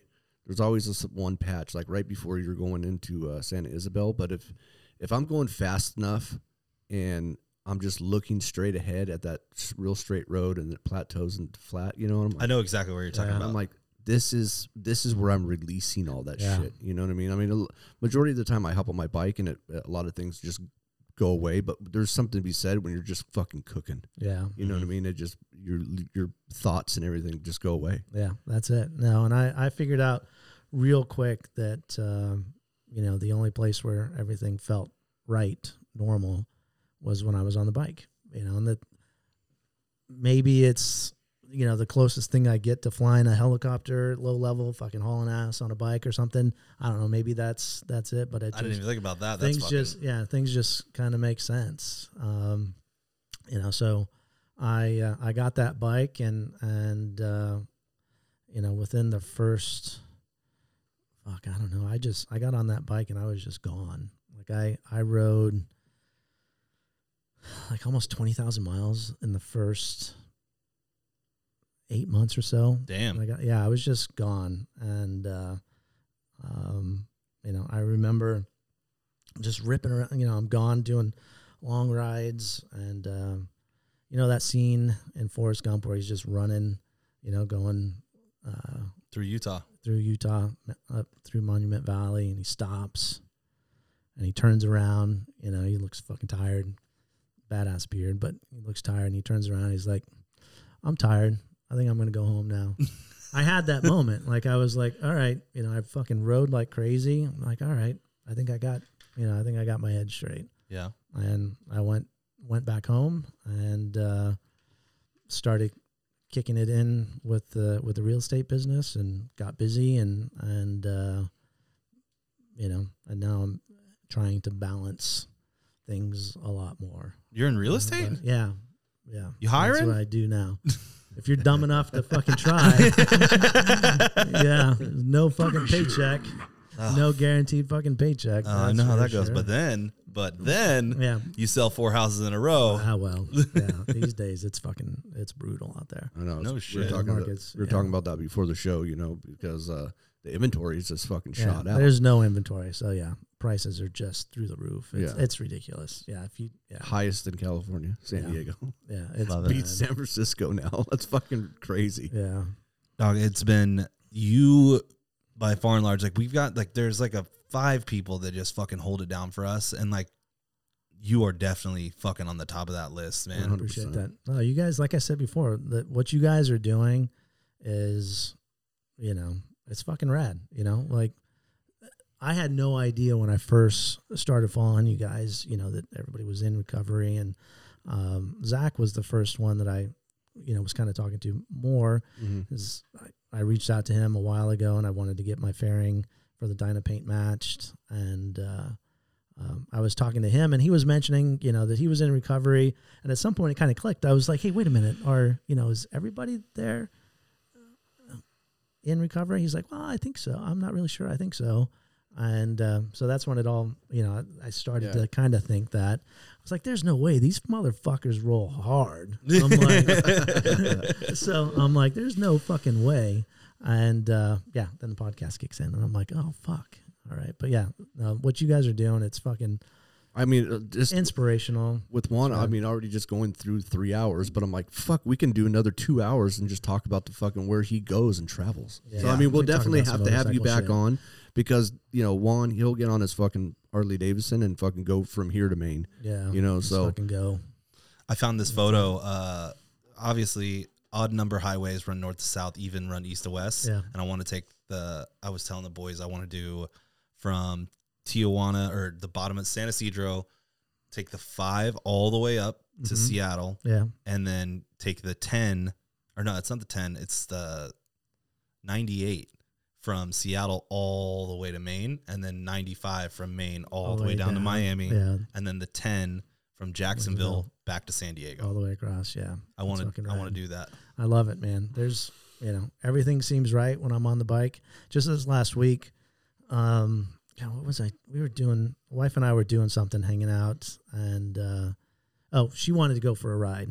So we went out, did a little ride, and my dyno was getting worked on, and it was ready. So I was like, hey, can you help me go pick up the bike? And then I want to go to bike night thing. There's one in Santee every third Thursday or something like that.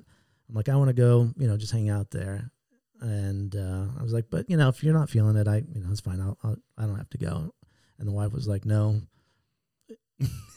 you need to go. Like that. Please go. She's like, that shit keeps you sane. Yeah. Keeps you level. Yeah. And so it took a while. Like we had some fucking early, when I first started riding again, some good drag outs, like, oh, it's just a fucking phase, you need to grow up kind of thing.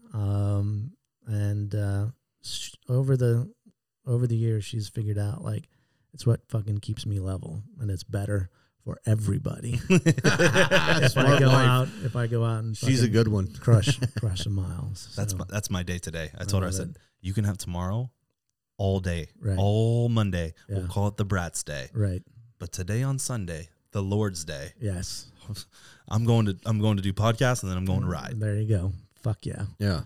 That's it. You got any parting words, my man? Yeah, man, I just really appreciate you coming on. I love our conversations on Instagram and hearing your just a little piece of your life right now is fucking amazing. Thanks, man. Dude, from just growing up around here to fucking San Francisco, like, you really took us through a full gamut, and I feel like I know you on a much more personal level now, and I just hope that we never do anything to piss you off to where you don't want to fucking support us, because without your support, bro, it's truly been a fucking blessing, and I just want to say thank you for coming on, man. Fuck yeah, let's fucking go. That's right, baby. It's been another episode. You know the fucking deal. Yeah. Oh, wait, Juan. Fucking one more thing. Yeah?